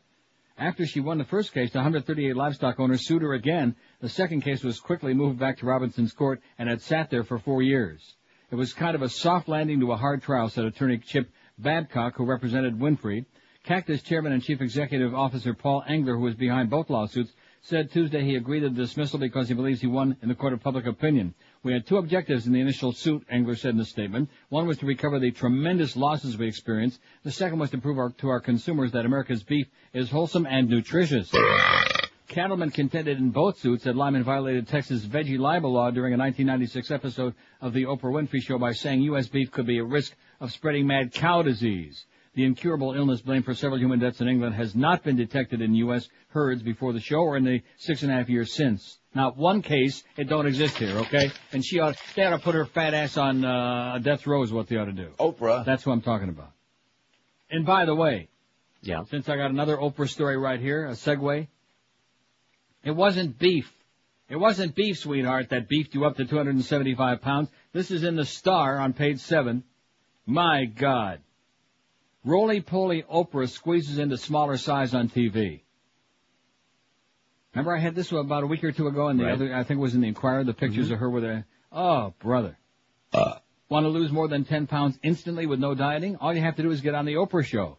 The 5'7" talk queen, who has packed on 45 pounds recently and now weighs in at 275, invested in a new high-tech camera lens device that ever so slightly stretches each frame without distortion and magically makes everyone a tad smaller and slimmer. It's called the partial squeeze lens. You ever have a partial squeeze? And it's one of the image-conscious Hollywood's best-kept secrets. Experts say the slimming technology reduces the weight of an actor by 8 to 10%. An earlier, less sophisticated version of the equipment was used to make performers like Paula Abdul leaner in their videos. Sources say the thrilled Oprah 48 feels the camera is worth its weight in gold. How do you like that, huh? And it wasn't beef that made you a big, fat cow, okay, sweetheart? Cows don't eat beef. They eat the Pringles and all the other snack crap that she's always famous for sucking down by the pound load. KFC. Oh, yeah, that's right. I forgot about this story about the big chicken right there on her lap. A big bucket of chicken in her lap, a greasy bucket of chicken, and Cheetos and Fritos and Tostitos. Man, nothing worse than a big fat schwarzer with a bucket of KFC in front of them, you know? Like in Network. In Network, you remember that scene? Yeah. The great Mohammed Khan with his Husad Shako. What the F you talking about? I'm going to make you a star, just like Archie Bunker. God, that movie was so good. But what can I say? You know, what do I know? Overweight teen files big fat lawsuit against McDonald's. We know that much thanks to somebody faxing it to us. Thank you. 2 teenagers with big midsections have an even bigger beef with McDonald's. Their parents, on behalf of the youths, have filed a class action lawsuit against the fast food giant, saying the chain's unhealthy meals made them obese, which caused them to develop severe health problems, including heart disease. Sue their ass. Sue that Mickey D. John Banzaf, a George Washington University law professor who pioneered lawsuits against tobacco firms, is acting as an advisor on the case. He said children often are unable to resist the chain's playgrounds, Happy Meals, and toy promotions often tied to the release of popular movies. Children clearly are not capable of making health-related decisions, he said. McDonald's tries to attract children, has an obligation to them. Attorney Samuel Hirsch filed a suit in the New York Supreme Court in the Bronx in late August. The suit comes just weeks after he filed another suit against McDonald's, Burger King, KFC, and Wendy's on behalf of a 270-pound New York City maintenance worker. That worker, Caesar Barber, 56, said he developed diabetes and suffered 2 heart attacks after eating the greasy fare from the fast food restaurants 4 or 5 times a week for decades. And why not? If they can sue the tobacco companies for products that are legal and yet lethal, why can't they do the same thing to these people? Don't you agree? Of course, it would be hypocritical otherwise. Van Zapp said, just like it's hypocritical of the government on the one hand to subsidize tobacco growers, and then on the other hand tell you that it's going to kill you. Right. Quit smoking. And then to make it illegal to smoke almost anywhere in the goddamn world. And allow people to sue the companies. Van Zapp said that while Barber's suit is still snaking its way through the court system, Hirsch has decided to focus more on the suit involving children, since children can't be expected to be personally responsible for their health. Hirsch did not respond to repeated phone calls. The suit filed on behalf of 2 teenagers claims that McDonald's, that's Greg Reed disease. You know how it's spreading? Nobody returns any phone calls. It's like Clarence doing that disappearing act. Has anybody seen him yet today? Yeah, we saw him. He popped in here. And what'd he say? That he'll see Carlos after the show. I'm gonna tell you right now, okay? If that son of a bitch doesn't see Carlos after the show today, I'm taking tomorrow off and the next week too. And this is getting ridiculous. He wasn't like apologetic, or like said he's forgot about it, or his dog peed on the carpet or something. Yeah, he was apologetic. Yeah, he said he was in the kitchen. He was in the kitchen? That's what he said. With Dinah. Yeah, he was in the kitchen with vagina. He said he had ordered lunch, so he wouldn't have to step out, and I must have not seen him in the kitchen. I got news for you. Clarence would know a vagina if he found one on his desk. Just all by itself. Show him that picture on the wall back there of my voice box. He saw it. What do you think it was? No, don't even tell me. Banzaf said that while Barber's suit is still, we already did that. The suit filed on behalf of 2 teenagers claims that McDonald's contributed to their poor health and obesity by enticing them to consume larger portions through the use of value meal advertisements without disclosing the health effects. The youth are asking that a jury decide how much they should be paid for the harm that they've suffered. They also want the court to order McDonald's to do more to publicize the dietary content of their products, including an educational program on the dangers of eating certain items. Although the age of the youth hasn't been released, Hirsch's office said one of the kids is 5'9" and weighs 270 pounds, while the other is 5'3" and weighs 200 pounds. Not even in the B 5'4" and 284. I mean, he was, but we're saving his life. Good for us. Oh, that's right. What's his name? Gary Sarner wanted me to rotate the copy. Let me look in here and see if I can find the other piece of stellar copy that I got from my good close friend Gary Sarner this morning. And by the way, Gary, the answer on that other thing is still absolutely no. I don't trade out talent fees, okay? You scumbag. You silly professional Jew. VIPSportsbook.com. Does that name sound familiar? Well, it should, because VIPSportsbook.com is one of the original online sports books and still the best. Football season started. Have you heard about us? No. Now give us a chance. With no comma, no period, no nothing. I'm getting rid of that piece of copy. Let's go back to the other one. I'd be embarrassed if I was you, Gary Sarner. I'd be embarrassed and humiliated and degraded. And if you weren't on the edge of Greg's inner circle there, your ass had been out of there a long time ago. Is there still anybody out there who's not playing at VIPSportsbook.com? Then I have to tell you, you're missing out on a really great sports book, okay? You hear a lot of ads these days, but you need to do some research before you plunk down your hard-earned cash at some unstable third-world sports book like in Cemetery Village. Let me help you out. VIPSportsbook.com is the only book to be unanimously endorsed by the industry watchdogs. They're Dutch-based, now we're talking my language, and one of the first online sports books. Seriously, if you want to go on the roll of a lifetime, you'd want to be with the best sports book out there at the time, and of course that's VIPSportsbook.com. The football season is in full force. You need to be with the best at VIPSportsbook.com if you want to bet on Luke Roulette. So open an account online and get a 15% cash sign-up bonus or Cat Manzi. Did I mention they have the highest parlay odds you'll find up to 2001 or Jackie Moe? Get over to VIPSportsbook.com and play at a book with class. Their phone number is 866-VIP-BETS. That's 866-VIP-BETS. So what are you waiting for? Go to VIPSportsbook.com. Get your 15% sign-up bonus. VIPSportsbook.com. When you call, be sure and tell them Gary Sarner, a butt plug. Live and local. This is Sports Radio 560. QAM. Lay down on my couch. Planning your next vacation? Looking for excitement in exotic locations? Then make your next pleasure trip a memorable one. Visit Palestine. Relax as you dine in newly remodeled open-air restaurants. Marvel at the view of the morning sunrise from your open-air hotel room. Experience the cultural differences between Israel and Palestine and back to Israel again, all from the comfort of the local marketplace as it changes hands each day. You'll be blown away. So plan your next excursion to the land of enchantment, Palestine. We're just a stone's throw away from the Gaza Strip and Hebron and Jerusalem. 11:32 at 560 WQM. Anyway, there's more to that story. I don't want to read the whole thing, but just apparently these two kids have been eating McDonald's several times a week for years. Walt Riker, a spokesman for McDonald's, said such suits have no merit. He said the chain serves the same kind of quality food, beef, milk, chicken, lettuce, potatoes that families eat in their homes every day. You eat the same food as McDonald's in your home every day?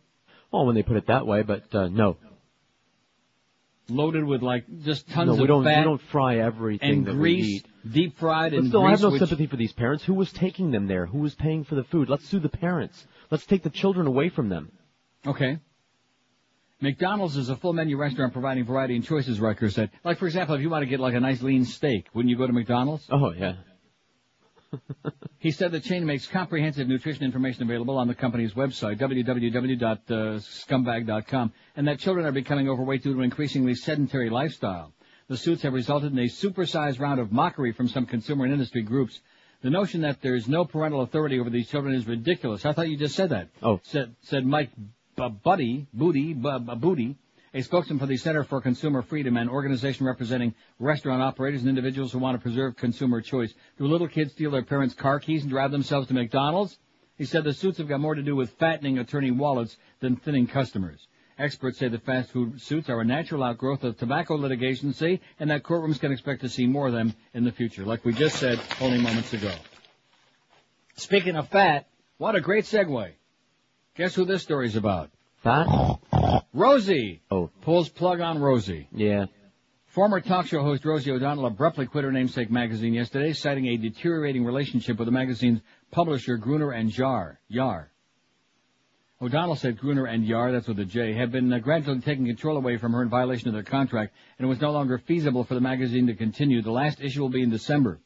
I'm sorry to have to tell my readers and my staff that my involvement in the magazine is ending, but my integrity and name are at stake, and that price is too high, O'Donnell said at a news conference. I can't have my name on a magazine. I cannot be assured it'll represent my vision and ideas.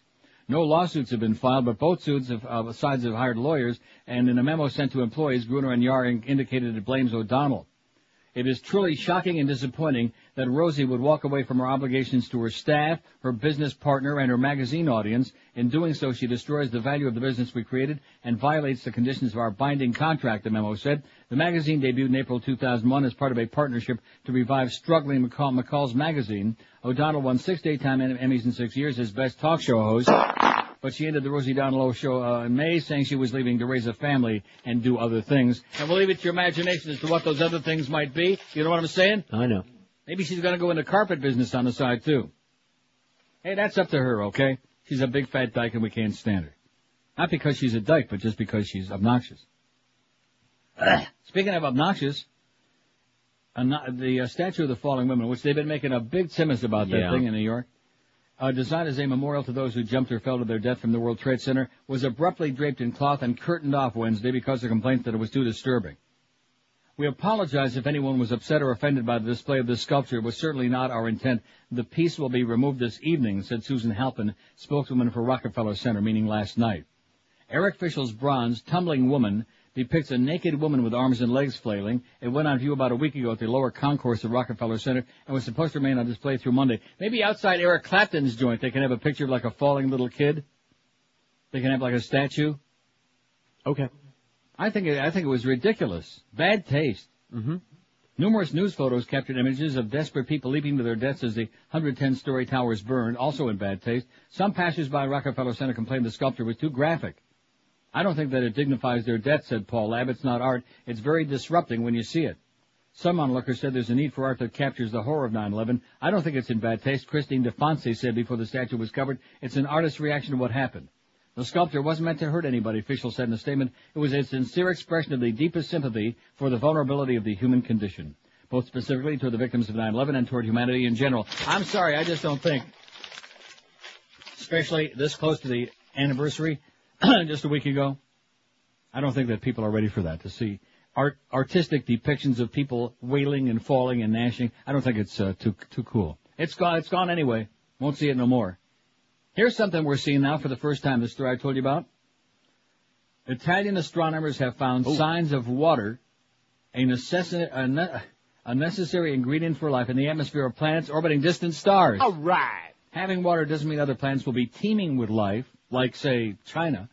But if the discovery is confirmed, it'll fuel speculation that it could be possible.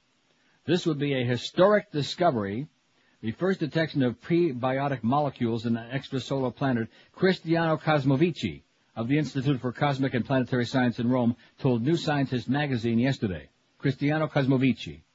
His team used a 32-meter radio telescope to search for water maser emissions. What's maser? You really want to know? Yeah.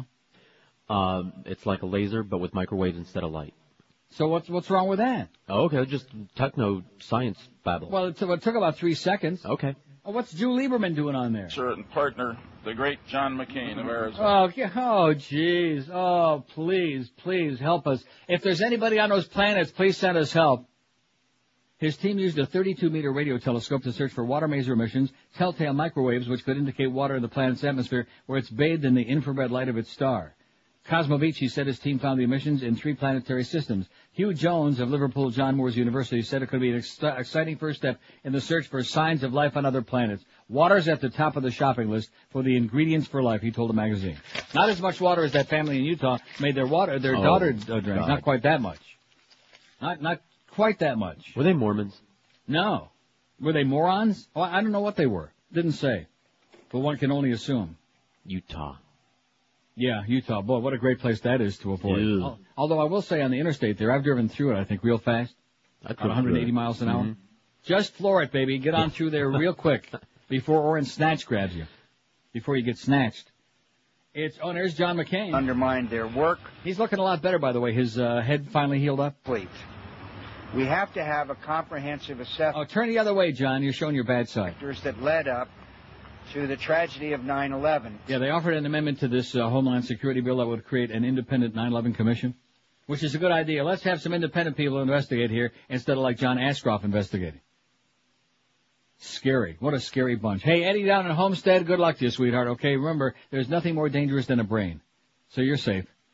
Hey, Pizza Loft is some of the world's best goodies, man. In fact, what's today? 19th? Right. One of these days, they're going to be opening that new location, and we're going to be getting a breathless call from Jeff Cohen, and he's going to say, "Today's the day!" Oh! Can't wait. I guarantee you by the time that I'm home that it's going to be open, and I'll be in there. I'll be in there with bells on, with my good friend Marcy from Walgreens for a nice free meal. I'll even bring the Rimmers in there. They'll come all the way over from the other location to that one just to help inaugurate it for a nice free meal. By the way, speaking of the Rimmers, don't forget Panthers in Montreal tonight. Mo won't let Geldy talk about it, but we'll talk hockey on this show a little bit. I mean, he chopped him off this morning like he had just said your mama or something. I mean, it was incredible. All he had to do was whisper hockey, and that was the end of that. Anyway, Jeff Cohen he likes hockey a little bit. He likes, a little bit.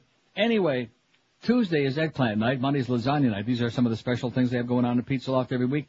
Buy one of these dinners on these nights, get the second one for only $5. Every Wednesday, kids eat free with adults, and they can see Jeff's famous magic show. And while his magician whips it out for them, every Thursday, like tonight, is biker night at the Loft. Come on a motorcycle, buy one dinner, get the second for half price. And, of course, they got it all. They got all your Italian favorites, chicken dishes, and veal, and calzones, and super subs, seafood, 3 different kinds of great pizza, garlic rolls just dripping with garlic that are the best, the most delicious you've ever popped in your mouth. They've got everything fresh and delicious, big portions, and teeny tiny prices, too. Pizza Lot, they're on University Drive between Griffin and 595, right by the Armadillo Cafe and behind Pier 1 Imports. Tons and tons of free parking waiting for you. For takeout, for delivery, for catering, any event, call 954-916-8880. 954-916-8880. And don't forget, Pizza Loft is coming any second now. And, of course, in Jeff's case, it's always the case. He's probably going to be coming any minute to the new location in Plantation, corner Nob Hill and Sunrise, right behind Precious Walgreens. Any second now, wouldn't you say? Right now. Soon. Maybe right now. Live and local. This is 560. The radio's all yours now. QAM. Young is too young. In our ongoing mission to make everything that is good and decent look as ridiculous as possible, we have mercilessly taken the following material out of context. We've done so without endorsement or permission from those depicted. We hope we've succeeded in reaching our goal, or at least made you laugh. Oprah, everyone is interested, so I might as well ask it. It's not my normal area. Are you going to get married or what? To be honest, no. No? Because I've been doing Dr. Phil, actually. Really? Yeah, almost every day. But speaking of that, you were going to do a Clinton. Yeah, I did. I blew that one. Oh. Anything you want to do you haven't done? What I really want to do the most is Martha. No. Yeah. No. I'm licking it. Oprah. Yes. Go away. I'm gone. What a thought. 11:40, and so close to lunchtime. And by the way, speaking of Dr. Phil, that is a CBS show. Carlos informed me before the show today. Did I say that yesterday, that I was pretty sure it was? I don't recall. It is. Carlos gave me the information, and he hasn't even got paid yet. He's already providing important information like that. But anyway, it is a CBS show. The only deal I'm trying to tell you is that they tape it here every day, and they show it at the old time, 3 to 4 guiding light. Not Dr. Phil. In fact, Dr. Phil's on another network. Now, that's interesting. Dr. Phil is being picked up by a station here that's an NBC affiliate. How's that possible? I guess that's because the local CBS affiliate said, no thanks, or something. I don't know. I just don't know. Well, it's complicated here because the cable system here, I guess like most cable systems, they do, and especially here since it's not an American cable system, they do whatever they want. You see what I'm saying? Right. So if they want to put global shows on Channel 16 on my cable, they put that on there. If they want to put CBS on there part of the time, they do whatever the hell they want. It's the Canadian effing way, eh? Oh! We like it. By the way, something we forgot to mention. Yes? Something very important that's not going about on that today. new show that's going to be on preceding us with a great lead-in with Norm Kent. No, something that's happening today, something that starts today that I just noticed on the calendar. I'll give you a hint. It can't be KAT. Yeah. See, I got it right before the first note came out. KAT. I mentioned that to Norm Kent last night in our brief conversation. And I forgot to mention about he better get your new contract done or else. He is listening, by the way. He does listen to the show. Yeah. Take care of George, okay? It's about time somebody did. And take care of Carlos, too. In fact, let's get a contract for Carlos while we're at it. I see you're laughing. I don't think there's any laughing matter there. Let's get a contract for Boca Brian. Let's get a contract for everybody who has to do with the show, because we don't trust anybody in that place. And you know something? That business about Clarence was in the kitchen with Dinah, let me tell you this. Number one, first of all, Dinah's dead. That's number one. And number two, isn't it a strange coincidence that this morning is about the first morning he didn't come in there before the show started? Have you noticed that? That was an important Dave Wannstedt show occasion. I keep trying to tell you that. You can take Dave Wannstedt and stick him up Clarence's ass. How do you like that? And the whole Dolphin team. How about those Patriots? Oh! I can't wait for that game, man. I can't wait for Troy, what's his name? For Tom Brady. See, I get tongue-tied. Tom Brady to just pick them apart. Maybe Troy Stratford will suit up. There's a good guy, Troy Stratford, not just another dumb jock like Roy, but a guy that's has a little bit of a sense of humor, and he's got an IQ bigger than his uniform number size. What the hell was Troy's uniform number? I forget. He was only there for like about, what was it? I think it was 23, if I'm not Could mistaken. be. Well, it wasn't 22 because that was Higgy. That's right. Remember Higgy? Yep. Higgy was about 3 shades darker than Troy. See, Troy's not really a black guy. He's got a little black in him. Oh, it's speaking of black, what a segue. What? I mean, a lot of segues today. Well, this is really good segues. All right, let me give you the first word of this headline, okay? Okay. Detroit. All right. What do you think? Exactly. Can you get any blacker than Detroit, except maybe in the jungles of Nigeria? I don't think so. You can't get Motown darker. Right. Detroit has been... Now, did you say Mo again? See, you're picking up... How's Mo doing on the poll, by the way? 292 votes. What is the most evil... Who is the most evil person in South Florida? What be the most evil? Mayor Pinga Pequena, 83. Wayne Huizenga, 82. They got a real horse fight going on. They got a battle neck and neck. They're side by each, as Frank Salib would say at Mohawk. You know Frank Salive? No. How about my good friend Ian Fromowitz that owns all those good racehorses? Oh, no. Driven by Randy Waples and trained by Bill Robinson. Nice going there, Ian. Joe Carroyo, 43. Mo Howard David, 42. Giving Joe Carroyo a run for his money. Greg Reed, only 16. It's a long drop-off from Mo to Greg, I'll tell you that. Greg has only got 16. Nick Navarro, 13. And Pete Bolger's only got 8, because all the other people that he screwed over, they're on, they're all sleeping together in a dumpster somewhere. The people whose lives and careers he destroyed. The backstabbing Pete Bolger. Scumbag. Know nothing. Before I get to Detroit, I got a great piece of news for you. Ken? From Norman Kent. I could use one. No, seriously.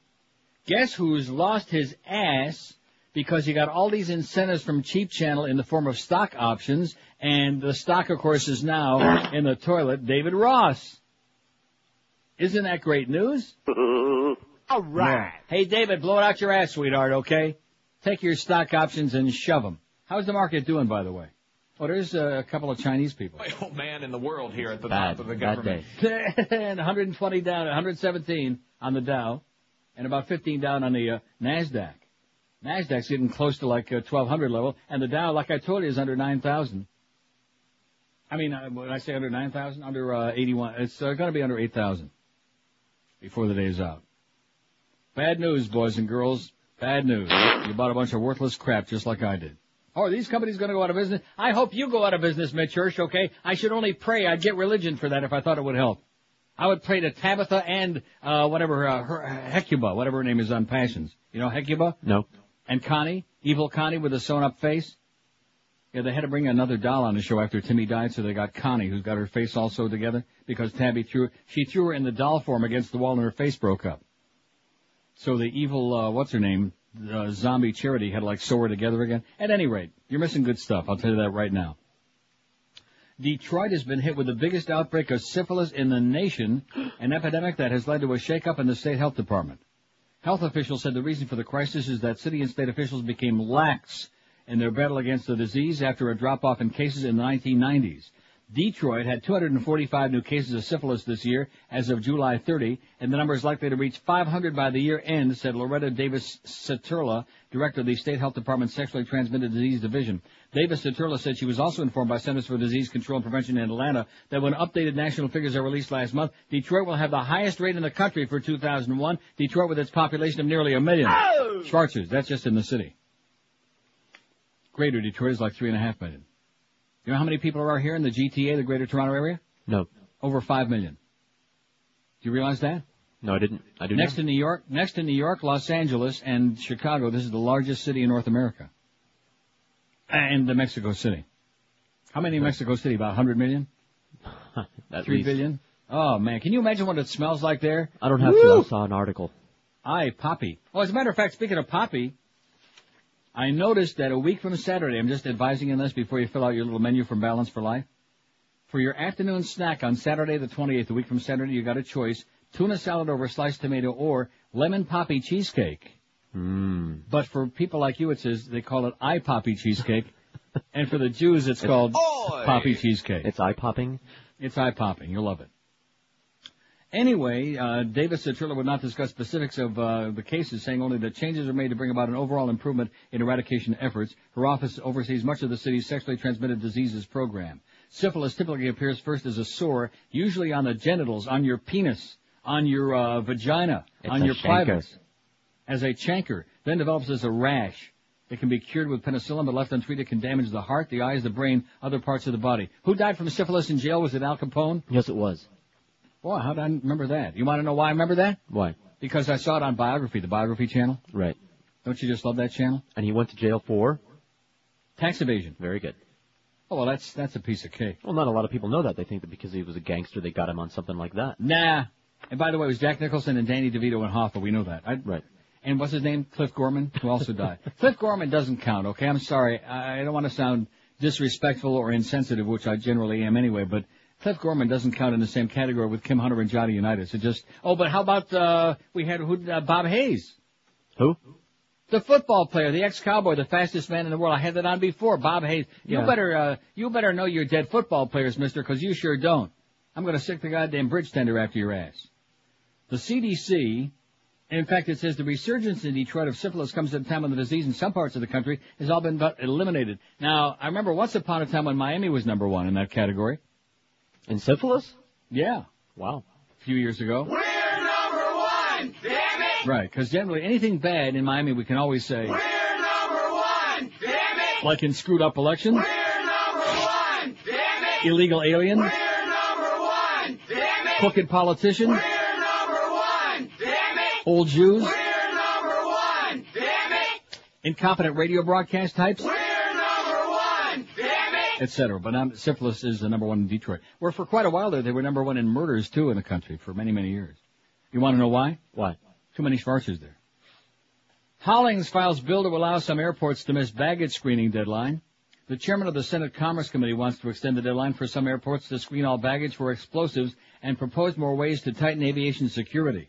Senator Ernest Hollings, Democrat of South Carolina, filed a bill late Tuesday to allow up to 40 airports to take 6 months longer than the December 31st cutoff date to meet the requirement. The committee is planning to discuss the proposal. In fact, they're probably doing it at this moment today.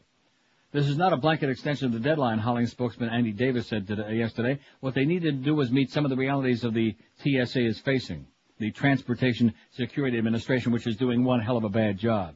Hollings' bill would set stiff penalties for people who ignore security checkpoints, provide more security training for aviation industry workers, and develop an inspection program for freight shipped on passenger and cargo planes. The Transportation Agency, created in response to 9/11 attacks, is responsible for airport security, including buying, installing, and operating minivan-sized bomb detection machines used to check luggage. Agency Chief James Lloyd told Hollings Committee last week that engineering problems will cause as many as 35 of the nation's 429 commercial airports, including some major hubs, to miss the deadline. And, of course, we don't have a list of those in this story because the story is from Associated Press. They don't have time for that crap, okay? Wouldn't it have been nice to find out those 35 where they were? Yeah, who cares? That are going to meet the et cetera, and so on? Oh, and look at that. 22 Cuban artists nominated for Latin Grammys were not granted U.S. entry visas and couldn't attend last night's ceremony. Can you believe that? I believe it.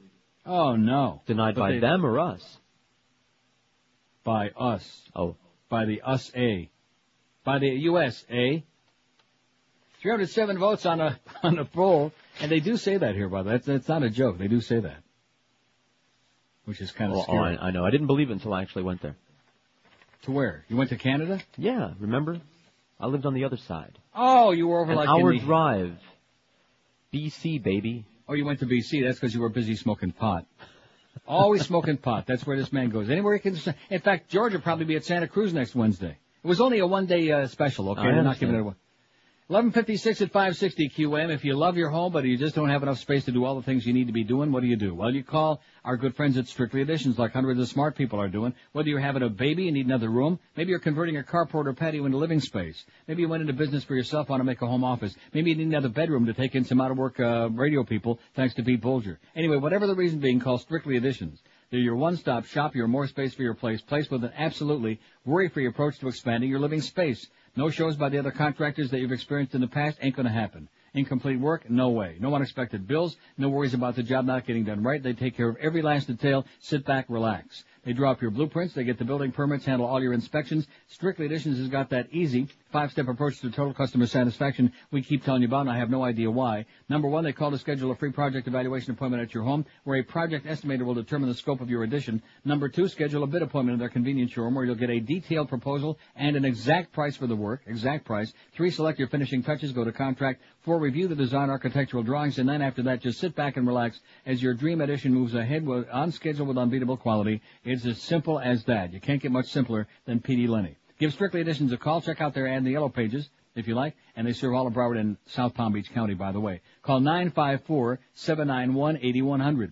That's 954-791-8100. They are licensed and insured. They're professionals who do super work for you. Tell them Old Neil told you to call Strictly Editions, 954-791-8100. We're Sports Radio 560. QAM. now I do believe it be the 1 to 12 hour. You are to be happy and to be feeling carefree because President Saddam Hussein has defeated the infidel Clinton and the satanic America while causing great embarrassment to the covetous and inflicting great pain on our enemies during the recent UN inspection standoff. This is why, my fellow Iraqi citizens, Baghdad McDonald's is to be celebrating most strenuously this weekend. Yes, automatic weapons are to be fired into the air without regard for human safety as you enter the Baghdad McDonald's. Bring what remains of your family to be meeting Ronald Mohammed at the door. Do not be forgetting, at noon today, I am to be chopping off the hands of the hamburglar. You are to be sending the fruit of your loins to play in the kitty bunker as you choose from a most tempting menu that includes Big Macs with secret scud sauce, Fish McBoom sandwiches, Quarter Pounder with fuse, not to be forgetting our famous flies. Yes, my fellow Iraqi citizens, we are to be celebrating our wondrous leader Saddam Hussein's victory over the soulless ones of the United Nations and eat this weekend at the Baghdad McDonald's. A portion of proceeds will be given to our great leader Saddam Hussein's most secretive researching program to be building weapons of mass destruction. So anyway, those 22 artists who couldn't get visas, those from Cuba? Yes. Soloists or members of 7 groups were unable to receive the proper visas to attend the show last night, according to Cuba's Vice Culture Minister Abel Acosta. Among those who could not be there are jazz pianist Chucho Valdez, God dang it, guitarist Ray Guerra, and rapper X Alfonso. My God. The State Department of Washington declined to comment. Telephone calls to representatives of the Latin Recording Academy in Los Angeles, which puts on the award ceremony, were not returned. They got nothing to say. They're mum. Isn't that sad? Well, and of course, you can imagine if the awards would have been held in Miami, there would have been, like, nobody would have been there. Comunista, comunista. They probably would have kept Mark Anthony out, and I would have said, all right, good choice. The joke was on Wacko Jacko. This is in the Inquirer at the MTV Awards, speaking of award shows. Plastic surgery king Michael Jackson came completely unglued at the MTV Music Video Awards, suffering a severe panic attack before his horrified handlers forced him to go on stage. Oh, by the way, I forgot before noon. I should have said goodbye to those people who turned over to Russia at noon. See ya. Michael was completely unhinged, revealed on MTV Insider at the star-studded event in Manhattan's Radio City Music Hall. I knew he was weird, but this was scary. We were on our way to the stage where he was to join Britney Spears as a presenter when he just snapped. Michael started waving his hands in the air above his head and started repeating over and over again, "There's too many people! There's too many people!" He suddenly stopped short and he got this frightened look in his eyes. I thought for sure Michael was going to turn around and run. But a show staffer insisted the gloved one fulfill his commitment. Michael nodded and walked on stage like nothing had happened. But things went downhill from there. Bouncy Britney gave him a birthday cake because it was his 44th birthday, and she remarked that she felt Michael was the artist of the millennium. Remember we got sucked in by that? Well, not me. I was talking all about how he didn't win the award. When was that? When I was doing the summer show talking about it. Oh. The Labor Day show, as a matter of fact. Oh. Wacko Jacko thought she was giving him an official award with that title. I made a speech accepting it. See, that's why I was confusing a lot of people. He thought it was an official award. I know. I was making fun of him. The host, Jimmy Fallon, joked that they were giving those awards to everyone. I heard him squeal in his high-pitched voice. "I won't be made fun of like this," said an insider. An MTV executive said, "Michael acts as if he's king of the hill when he's really over the hill." Very Isn't good. that a shame? Nice line. Yeah. The king of the hill is over the hill. Yeah. Oh, and speaking of American Idol, this picture, if you could see, they are both, man, they give new meaning to the word parshane. These two. Kelly and Justin. Yeah. I mean, I'm not saying that if you're talented you have to look good, because most people with a lot of talent don't look all that great, because God, spreads it around a little bit. Oh, God. That's right. American Idol love. Finalists Kelly and Justin are real-life sweethearts, it says. Do you believe that? I heard that before. Whatever. Songbird, he is grotesque, man. Another picture of him. In fact, he looks like a girl. Right. You know what? He's more feminine than she hair. is. Songbird Kelly Clarkson has not only become the first American Idol, she's also won the man of her dreams, singing rival Justin Guarini. The two Idol stars have become real-life sweethearts as well as America's sweethearts over the past few months, and the producers struggle to keep the romance under wraps, the Inquirer has learned. How do you like that? They were wrapping it. Kelly, probably in plastic. Kelly and Justin are locked in a very heated love affair, revealed an insider. In fact, someday she might even get to see it. Show execs had worked, just like your good friend there. What's her name? Jessica Simpson and Nick. Oh, yeah. She was on that 70s show, by the way. She's got new breasts. Yeah. And what about Nick? Does Nick have a new penis? Unfortunately, she doesn't have a new face. I see. Well, that is her weak link. There's no question about that. From the chin down, she's fine, but she's got a little... Well, that's good. They can rub their noses together because he's really great except for his nose. They both have a little nose problem. In fact, they're going to be doing a duet, Nobody Knows the Trouble We Be Seeing. What was the song they did? It was the theme from that awful movie. It was whatever it was. Anyway, Kelly and Justin are locked in a very heated nose affair, revealed in Insider. Show execs had worked harder to keep the blossoming romance under wraps since Justin attracted a huge following of teenage girls. Oh man. He's on TV, dummy. Oh. In the beginning, all 10 finalists arrived at the show together in the same limo, and they shared a dressing room. Of course, NSYNC has got a big following of teenage girls, too. What does that tell you? They're on TV. They like ugly guys with no penis. But Justin and Kelly were spending so much time together, producers hired separate cars to pick them up and drop them off, and they gave them separate changing rooms, divulged the Insider. Sources say it was inevitable the two got hooked on each other. They have similar interests, admire each other's talent, and spent 3 months together living in the same house with other finalists. They just couldn't resist each other's charm, looks, and charisma, said the Insider. Justin himself confided, "We're both goofballs and have a great time together. We just really got connected. We just hooked it up. We just stuck it in there." Justin, 23, and Kelly, 20, are both from small towns. She's a former cocktail waitress, and he was a door-to-door salesman. Neither was involved romantically when the competition started. Their romance was fast to ignite. After one especially great performance, they were back at the house with some of the other contestants, and Justin was raving about Kelly's talent, revealed the Insider. They were holding hands and hugging as if they were boyfriend and girlfriend. Then they slipped off quietly to a room together. Ooh. Oh. The next day, the whole studio was abuzz with talk that Justin and Kelly had spent the night together, and many more nights after that. Becoming overnight sensations, living in a mansion and falling in love is beyond their wildest dreams. It's in the Inquirer, baby. Oh! It's in there. God damn it. They're doing it. Do you believe us? No. Well, we'll say it louder next time. They're doing it. Rodney Dangerfield's doing it. You know what he's doing? Dying? He thought he was. Rodney Dangerfield caught smoking pot in intensive care. Oh! All right. Rodney Dangerfield was rushed to a hospital, terrified he was having a heart attack, and to calm himself, he fired up a joint right in the middle of the intensive care unit. The 80-year-old comic, who has been battling heart disease for more than 10 years, was brought in by his devoted wife, Joan, 49, who says her husband panics every time he feels a twinge in his chest. He goes, "Oi!" Rodney came into St. John's Health Center on Saturday night, August 31, white as a sheet, drenched in sweat and holding his chest with both hands, an inside source revealed. It was obvious he was in a lot of pain. He must have thought he was Milton Berle. He got confused. He was holding it with both hands. He was moved to the ICU unit and left alone to change his clothes in the bathroom, and when the door was shut, he lit up a joint, said the source. He said later it was to calm his nerves. When a nurse opened the bathroom door and a cloud of pot smoke hit her in the puss. An insider disclosed when the staff realized what was going on, they were furious, and so was Rodney's wife. They didn't even allow flowers in the ICU, so you can imagine how they feel about any kind of smoke. God, can you even begin to imagine that? Yeah, I'm imagining it right now. Deliciously different marijuana. Deliciously different marijuana. People were shocked. Someone on the floor called security when they arrived. They went to his room to talk to him, but the damage was already done. What could they do? They couldn't throw out an 80-year-old heart patient on his ear, especially somebody as famous as Rodney. When Rodney sheepishly admitted to smoking pot, he was given a good scolding. Some people in the hospital thought it was funny, this old guy sitting in ICU getting high, but the nurses were fit to be tied. Rodney sincerely apologized to the staff and told him it would never happen again. But smoking the joint did calm down the panic-stricken star. He was suddenly much more relaxed and not afraid at all. When the nurses got his IV hooked up, he was laughing and telling jokes like nothing had been wrong. This time, doctors told him his pains were not life-threatening. He was released Sunday morning.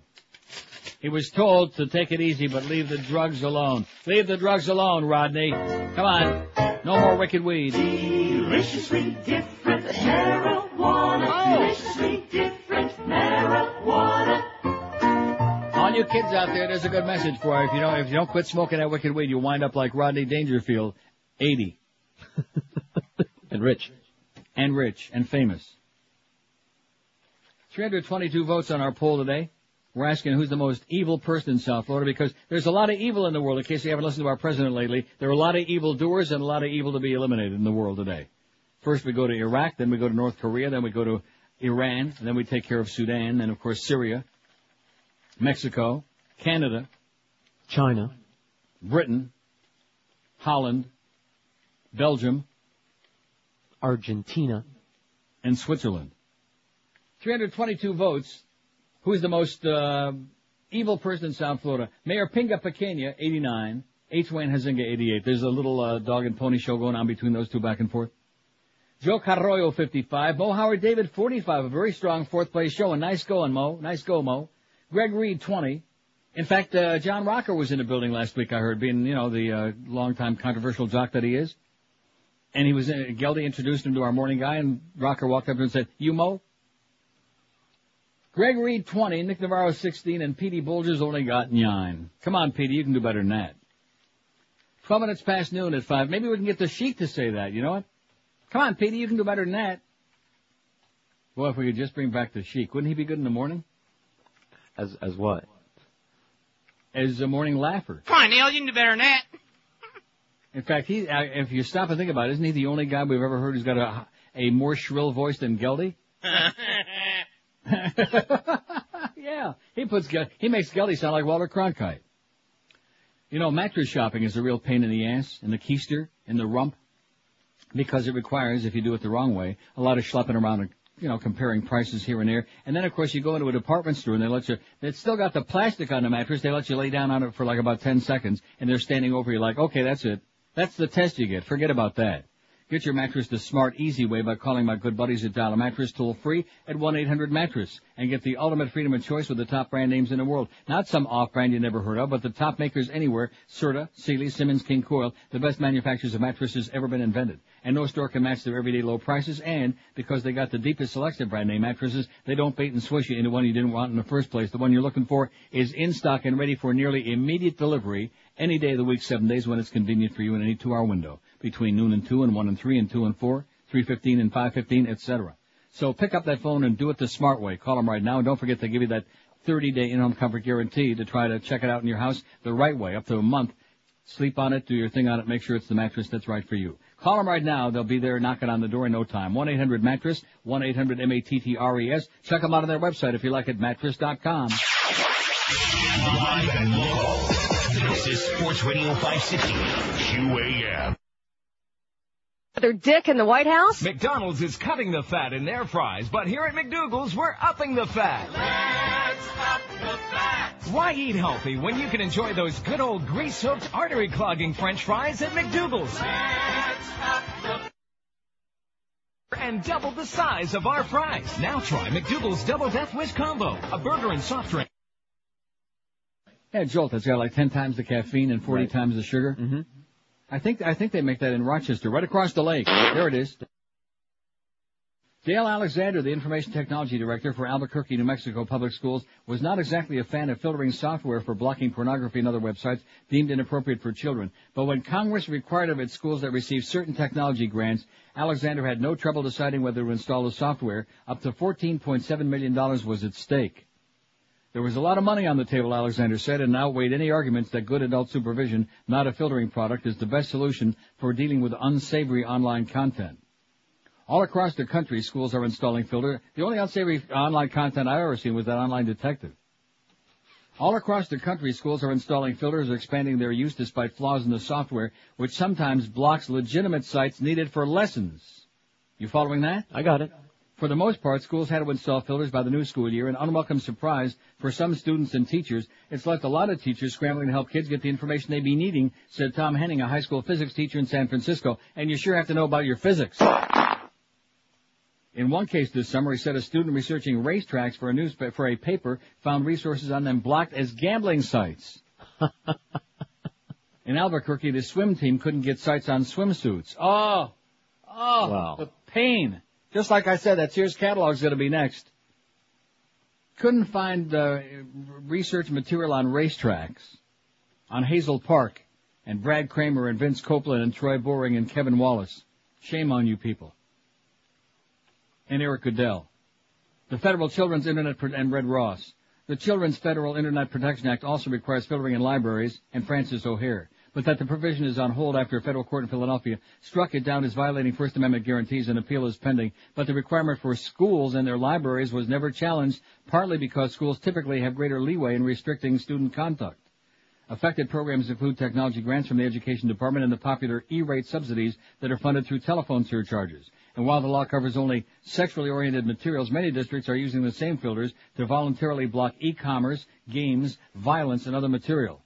For Kim Kajstura, well, change your name, Kim, a senior at Ossining High School in Ossining, New York. Isn't that what the Sing Sing is? A what? In Ossining, New York is where Sing Sing prison is. Oh, I had no idea.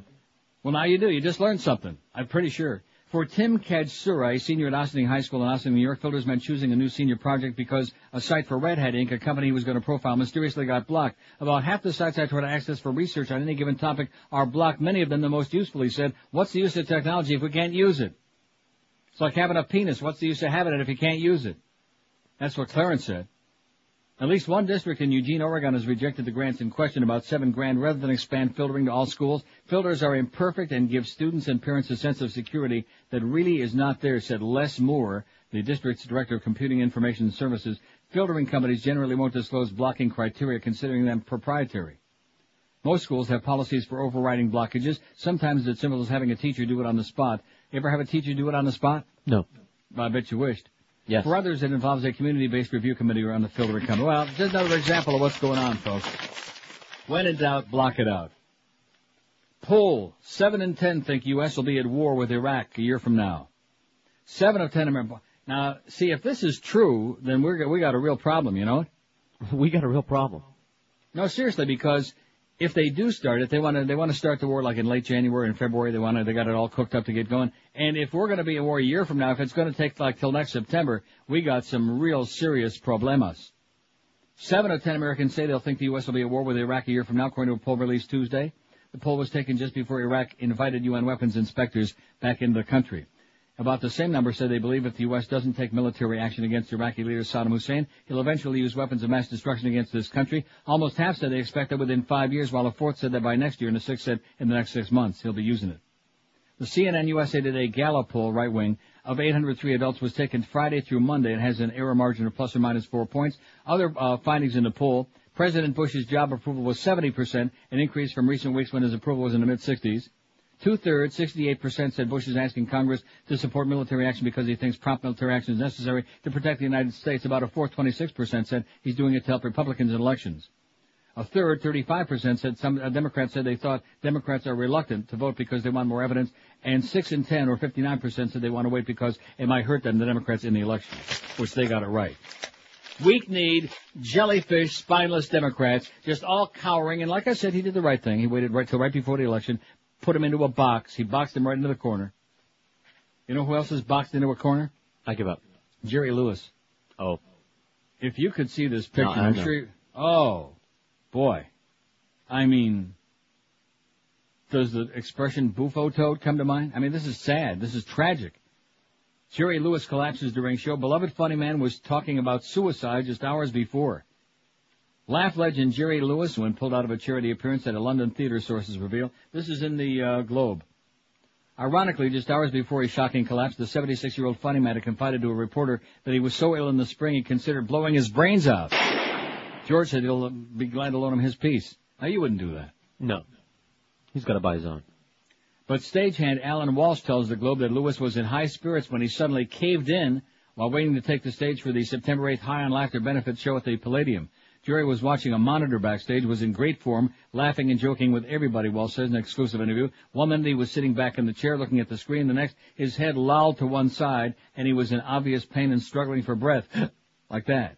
Paramedics were called. They put the comic, who was fighting for air, on a stretcher and carried him into the ambulance. Lewis was given oxygen while his pulse and blood pressure were checked. The medics wanted to rush him to the hospital, but Lewis, who had done his grueling 24-hour annual muscular dystrophy telethon in the U.S. the week before, refused. I heard him telling, I'm going to be fine. There's no need to take me to the hospital, says another theater source. Just make sure those guys keep the show on the road. Let's roll. Hours earlier in the interview, Lewis said that he was in so much agony from an old spinal injury earlier this year, he wanted to kill himself. In April, he got it so bad that it forced me to get a gun and seriously think about putting it in my mouth, he confided. I thought my life was over. But a doctor fitted him with a special pain-blocking electrical device that worked so well, he recently was able to hold his daughter, Danielle, 10, who he adopted with his wife, Sandy, 51, for the first time in nearly 2 years.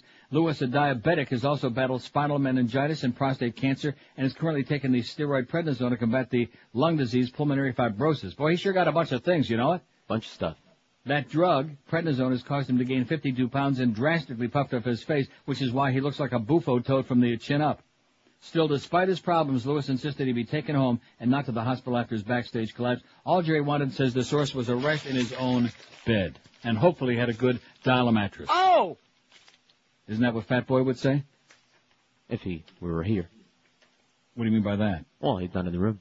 Well, he's not in the room, but he's around somewhere, Pally. He's sitting down there faxing me some more crap, some more useless garbage about gay country music stations, crap that nobody cares about. Get to work, Fat Boy. Go sell something before your time is up. And believe me, it ain't long now.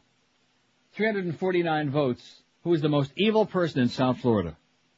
Mayor Pinga Pequeña, 100. H. Wayne Zenga, 96.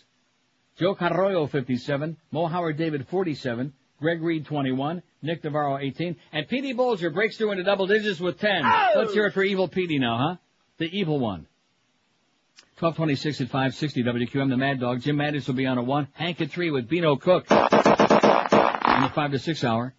By now, I am positive you've heard the incredible earning potential of being a computer professional, and you've heard us talk about the incredible demand on this station for certified computer professionals. They need you.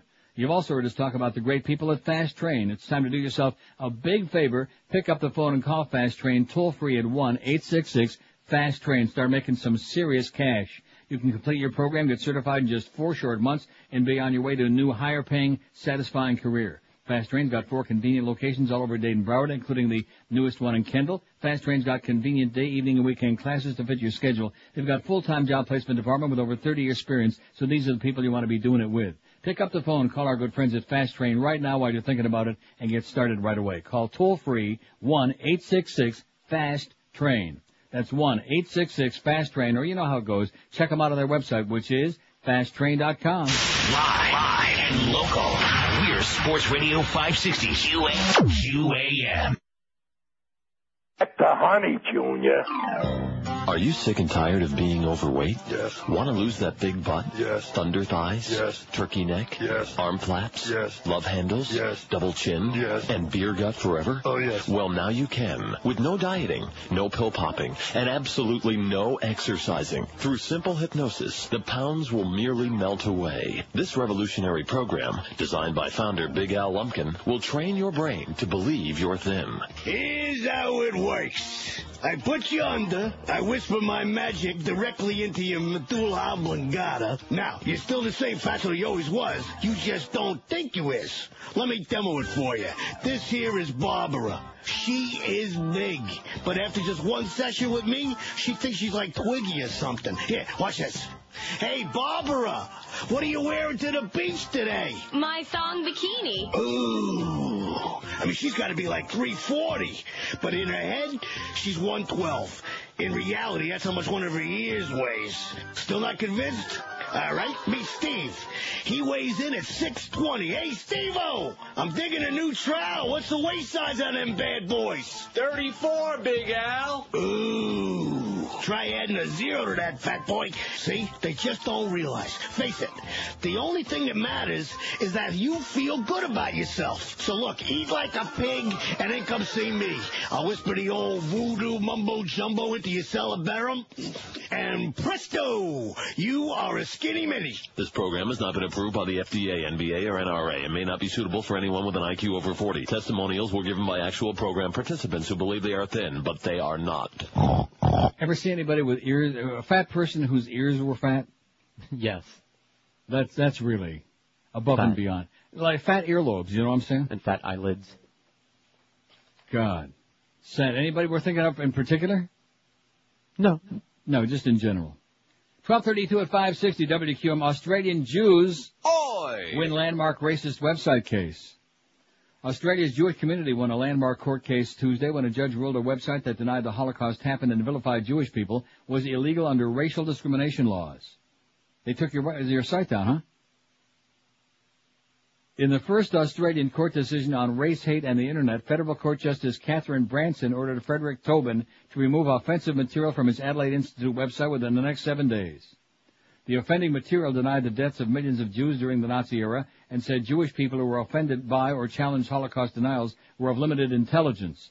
The court was satisfied that the respondent had published material on the World Wide Web which is reasonably likely in all circumstances to offend, insult, humiliate, and intimidate Jewish Australians, Branson said in the court's judgment. The court sitting in Adelaide also ordered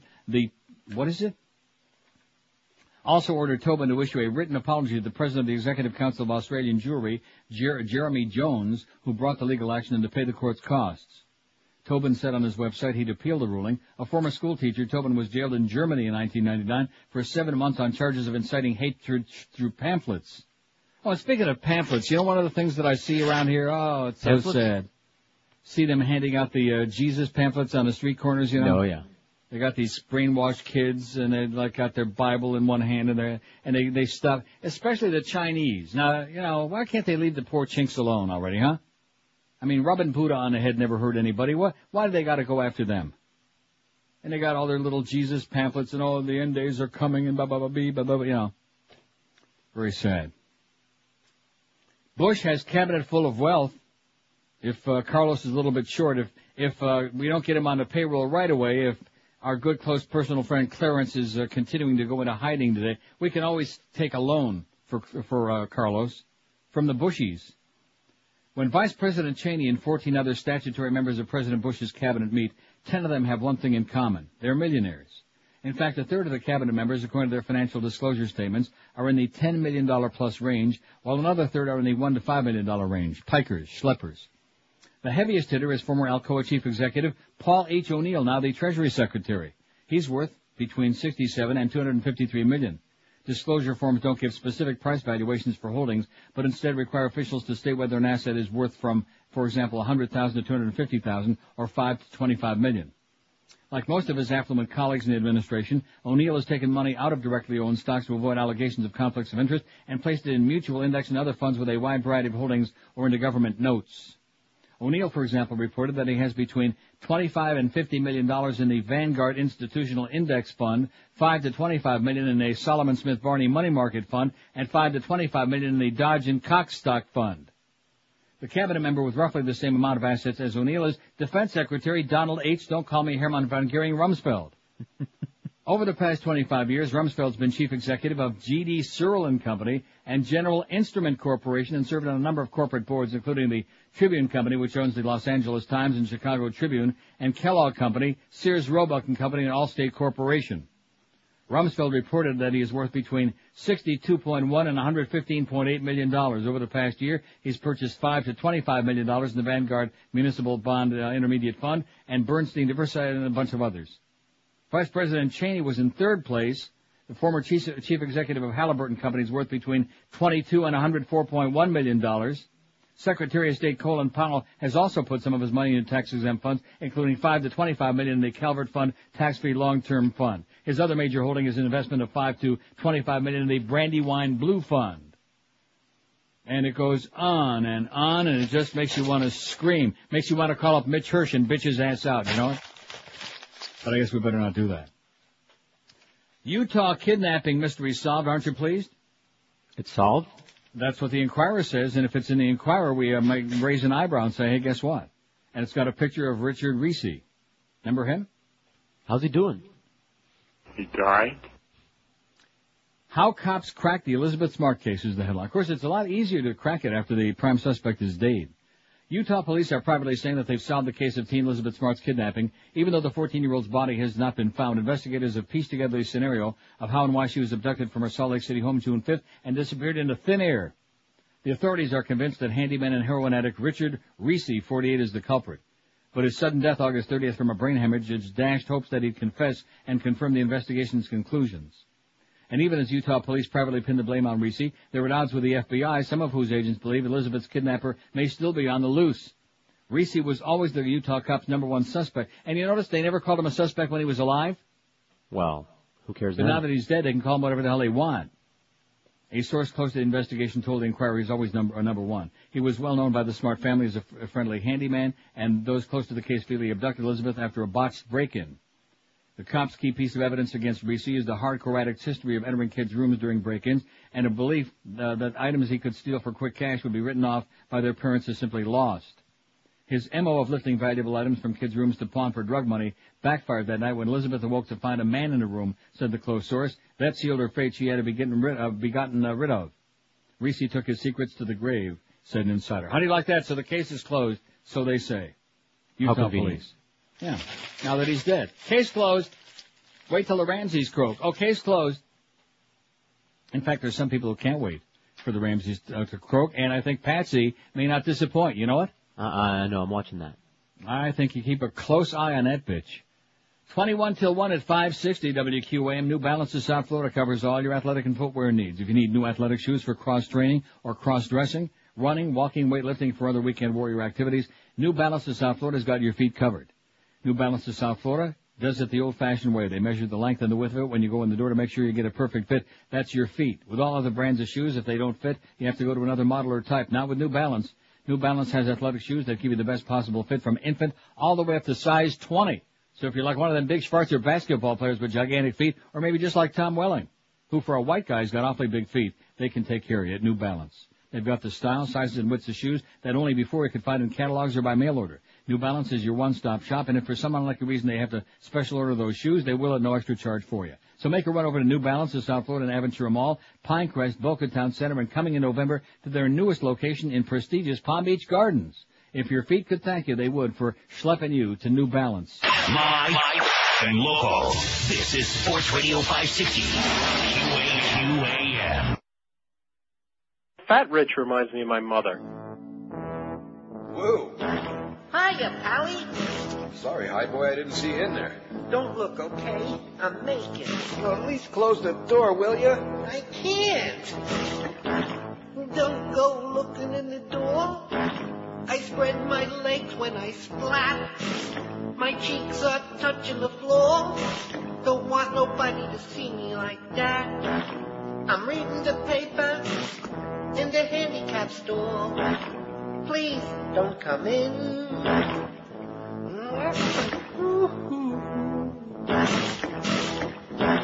Beast and Geldy,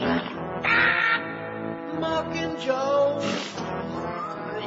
Blue Hair Tommy, hiya, Pally, Gay Carlos, Hi. Greg and Jorge, That's disgusting. Mad Dog Jim, hiya. I can't close the door, 'cause I can't think.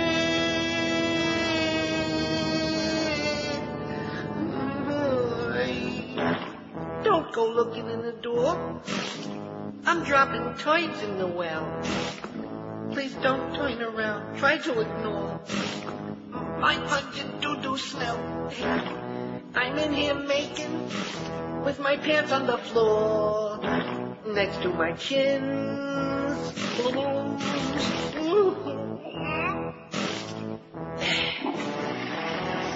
Finally done. The handball broke. The handball broke. I can't get up. It's not there. It's not there. Somebody's going to help me. It's not there. Pally. See ya, Pally. 12:45 at 560 QM. Here's the fax. Says, where can I get the info you just read on the millionaires in the Bush administration? Can you tell me who the author of the article is? Well, just to show you I'm a great guy, I had to go back into my little trash bag back there and pull it out. I yanked it out. Bush has a cabinet full of wealth. It's in yesterday's Washington Post, and the author is Thomas B. Edsall, E-D-S-A-L-L. Page 827. Even give you the page number. How do you like that, eh? I never noticed that before. The Washington Post on their website, they even give you the page number that it appears on. That's pretty damn good, you know. Washington Post yesterday, Thomas B. Edsall, whatever his name is, Bush has a cabinet full of wealth, is what it says. There you go. No extra charge. Al Gore blasts Bush for Florida election problems. Former Vice President Al Gore, who lost his bid for the White House in a bitter vote recount battle in Florida 2 years ago, said yesterday that Florida needs a new governor to fix its election problems. Absolutely correct, sir. Now, we need a new governor to fix the state is what we need, not just the election problems. We need a new governor. During a brief stop in Palm Beach County, the epicenter of the 2000 election debacle, Gore said Governor Jeb Bush failed voters again during the primary election. You don't think it's the sour grapes, do you? Maybe. A little bit. You don't think he holds a grudge, do you? Lockbox. I think maybe the whole Jeb Bush family ought to be in a lockbox. Stay out of trouble that way. The governor pledged to fix it all and make it the envy of the world, Gore said. Nobody expected that he would fail as badly as he did. The November 2000 presidential election dragged on for 36 days until Gore lost Florida, allegedly, to George W. Bush by 537 votes. 537 votes, my ass. In trying to recover from the national embarrassment, Florida spent $32 million to reform the election system. Many countries purchased new voting machines to replace punch card and butterfly ballots. Did I say countries? Counties. Well, in the case of Dade County, many foreign countries. But during the September 10th primary, the first statewide use of new systems, hundreds of voters in the two largest counties said they were turned away because of equipment failures. Of the tabulating problems and recounts, let Janet Reed to wait a week before she conceded Tuesday to Tampa lawyer Bill McBride in the Democratic gubernatorial race. Even though the late-night comics have gotten a hold of it again, it isn't funny, Gore said. It ain't funny, it's a pile of crap is what he said. It's a bunch of doo-doo. Gore said he stopped in West Palm Beach because he wanted to help, what's her name? Carol Roberts? No, not Janet Reno. She already lost. Carol Roberts, a West Palm Beach Democrat, who's running against E. Clay Shaw. He said she's a fighter, she knows the people, and has the best interest of the people at heart. The breakfast at the Governor's Club in West Palm Beach drew about 24 people and was expected to raise at least $50,000 for Roberts' effort. How do you like that? That's from the prestigious Palm Beach Post, which I'll say it again, crappy sports section, but other than that, they got some pretty good crap in there. It's okay. Religious and public stations battle for share of radio dial. The Reverend Donald Wildman, founding chairman of a mushrooming network of Christian radio stations, doesn't like National Public Radio. He detests the news. Oh, and speaking of crap, guess who Larry has on? Like, here, all this stuff is going on in the world. Here's Jesse Ventura on MSNBC. Here's, people that might have a little bit of credibility, or at least somebody you might want to hear. So who does the Kingmeister have on last night? Reverend Dobson. Or Dr. whatever the hell they call him. James Dobson from the Focus on the Family or whatever his right-wing pseudo-religious organization is. And what do you think? I was just channel surfing, so I tuned in for like two minutes. What do you think they were talking about? I give up. Homos. Oh. Isn't that a surprise? The world's biggest problem. Homos. Anyway, Reverend Wildman detests the news that the public gets through National Public Radio, believes it's slanted from a distinctly liberal and secular perspective, said Patrick Vaughn, general counsel for Mr. Wildman's American Family Radio. In Lake Charles, Louisiana, American Family Radio has silenced what its boss detests. It knocked 2 NPR stations off the local airwaves last year, transforming this southwest Louisiana community of 95,000 people into the most populous place in the country where all things considered cannot be heard.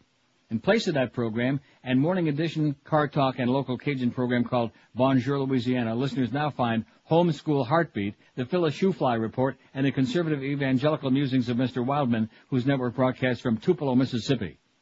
He says if it was good enough for Elvis, it's good enough for me. The Christian stations routed NPR in Lake Charles under a federal law that allows non-commercial broadcasters with licenses for full power stations to push out those with weaker signals, the equivalent of the varsity team kicking the freshmen out of the gym. This is happening all over the country. The losers are so-called translator stations, low-budget operations that retransmit the signals of bigger distance stations. The FCC considers them squatters on the far left side of the FM dial, and anyone who's granted a full power license can legally run them out of town. Religious broadcasters have done this to public radio stations in Oregon and Indiana as well, and many large market public radio stations like WBEZ in Chicago complain that new non-commercial stations, most of them religious, are stepping on the signal at the edge of their transmission areas. Stations are scrambling for these frequencies at a time of rapid growth in the national NPR audience and even faster growth in religious networks like the American Family Radio. It owns 194 stations, has 18 affiliates, and has applications for hundreds more pending with the FCC. The non-commercial band is getting very, very crowded, and there's just not a lot of room for new stations in desirable areas, said Robert Unmacht, a Nashville-based radio consultant. The competition is fierce, and the Reverend Wildman is especially hard-nosed. His people are very good at what they do, being unscrupulous and knocking other people off the air. How do you like that? Typical. And, of course, when I'm over there in Amsterdam and channel surfing on my satellite dish with my 1,400 channels, there's Paul and Jan Crotch, TBN this country, TBN from that country. That's what they do. They get all these old suckers to send in their money, their $20, their $50, their $100 to make their God Save Us pledges. And they take those tax-free millions and millions and God only knows how many hundreds of millions of dollars, and they buy up radio and television stations all over the world so they can spread the word and to make more cash. That's the good word. The good way, you bet. When they open up those envelopes, man, they say, oh, God, that's good. You bet. When all that cash falls out and those gigantic checks. 12:51 at 5. And see, that's okay. Desperate old people, sad people, lonely people, superstitious people. Miss Cleo, she's bad. But all these so-called TV from a Benny Hinn, whatever the hell his name is, and Jan and Paul Crotch, and all these other fakers, all these other Farbissina Goyim with their homo talk. And then don't forget, of course, Dr. Kennedy, who's really hard up. I hope that everybody, when it comes to be 1 o'clock, as you listen to the Mad Dog, get in your car, drive by the Coral Ridge Presbyterian Church, empty out your wallet, throw a few bucks on the lawn there. They're hard up for cash. Help out poor Dr. Kennedy. Hey, you want a chance to win a free bear from the Vermont Teddy Bear Company? Just sign up to be a preferred member. That's free, too. Find out more by calling 1-800-829-BEAR or visiting their website at vermontteddybear.com. If you're looking for a fun and different gift for somebody's birthday, new baby, or just want to wish somebody well, sending a Beargram gift is a nifty, a swell idea. Just call 1-800-829-BEAR, and a bear counselor will help you choose from over 100 handcrafted bears, personalized just for your loved one, and delivered in a colorful gift box with candy and a card. It's a creative alternative to flowers, and it'll be enjoyed forever because, unlike flowers, which are dead in hours, Vermont teddy bears are guaranteed for life. You can choose from bears like the new baby bear with the baby's name and birthday embroidered on the bib, or wish somebody well. And I'm not making this one up. Sometimes I mix them up. Wish somebody well with the Good Wishes Fairy Bear. They've got bears for hobbies. Send one to Carlos. Oh, not you, Carlos, the other Carlos. Or maybe our Carlos. They've got bears for hobbies and occupations, too, like the gardening bear and the cooking bear or the businessman and women bears. Overnight and Saturday delivery is guaranteed. So call today, 1-800-829-BEAR, or shop online at vermontteddybear.com. Show you care, send a bear. It's the creative alternative to flowers. Tell them that old Neil told you to call toll-free, 1-800-829-BEAR. I did it again. Can you believe that? Now, what did I do? I don't know. Want me to do it? I thought I hit that. Live and local. And I did. This is Sports Radio 560. QAM. Push. Tomorrow.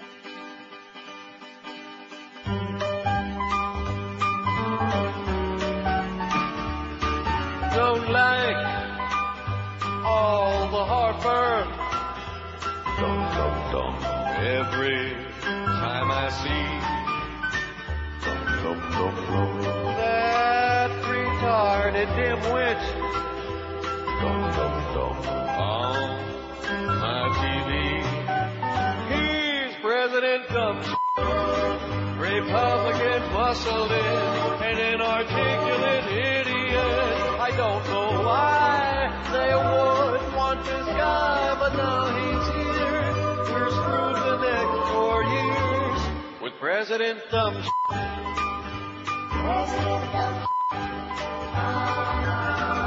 Oh, what I give to count votes once more and get who we all voted for. Why did you want this? Lips drumming, stupid geek. Mindless, drunk, and rich kid. He's even dumber than me. He's President Dumb. You don't care what it took. You got him in by hook or crook. The Christian right knows what's best for you and I, but have no fear. We've got a great leader here with President Dumb. President Dumb. You know, just reading that number again, because I had forgotten because of the passage of time. 537 votes is the final number they finally whittled it down to by hook and by crook, mostly by crook. Yeah. And here to think that Bill McBride beats Janet Reno by almost 5,000 votes. Now, almost 5,000 out of a million doesn't sound like that many, but compared to the presidential election, right? I mean, this was like a landslide. Right. Landslide. I mean, major gigantic win. Don't even think about recounting any votes. And, of course, this whole thing was marginal anyway, and suspicious, and suspect, and psychotic. 537 votes. They could steal that like in 10 seconds with a punch of a button. How many thousands of dark folks didn't get to vote in 2000, huh? Thousands. So here we got people who, manipulated and stole the election by crook. And then, of course, should it come as any surprise that they're manipulating the public now into this public opinion thing, and, everybody's whipped up into a frenzy a year after 9/11, and we just celebrated the anniversary of it, and now we got to go into Iraq and a whole song and a dance? You got to be a patriot, baby, which is why the cowardly Democrats are trembling and peeing in their pants and afraid to open up a mouth. So you got to hand him for that, for a masterful song and dance. The only problem is Saddam seems to be throwing like a little monkey wrench in the works. You notice that? Yeah. Every time he's like a master manipulator. Every time they think, like what's his name? What was his name? The guy that got out of the escape artist. Houdini? Yeah, Harry Houdini. 378 votes on our poll. Who's the most evil person in South Florida? Mayor Pinga Pequeña, 108. H. Wayne Huizenga, 104. That's a horse race. That's a real battle, baby, right down to the wire. Joe Carroyo, 63. Mo Howard David's in the running. 51. Greg Reed, 22. Nick Navarro, 19. Pete Bolger, 11. And by the way, we're almost out of time, but I should point out that yesterday Joe Rose filled in for the Mad Dog, who decided to screw off again yesterday. Right. But wouldn't you think we got a program director now, an operations manager, we got 75 bureaucrats, and nobody even can let us know who the hell is on the air? Bye. The Neil Rogers Show on 560 WQAM, Miami, Fort Lauderdale. Will Chamberlain rate me?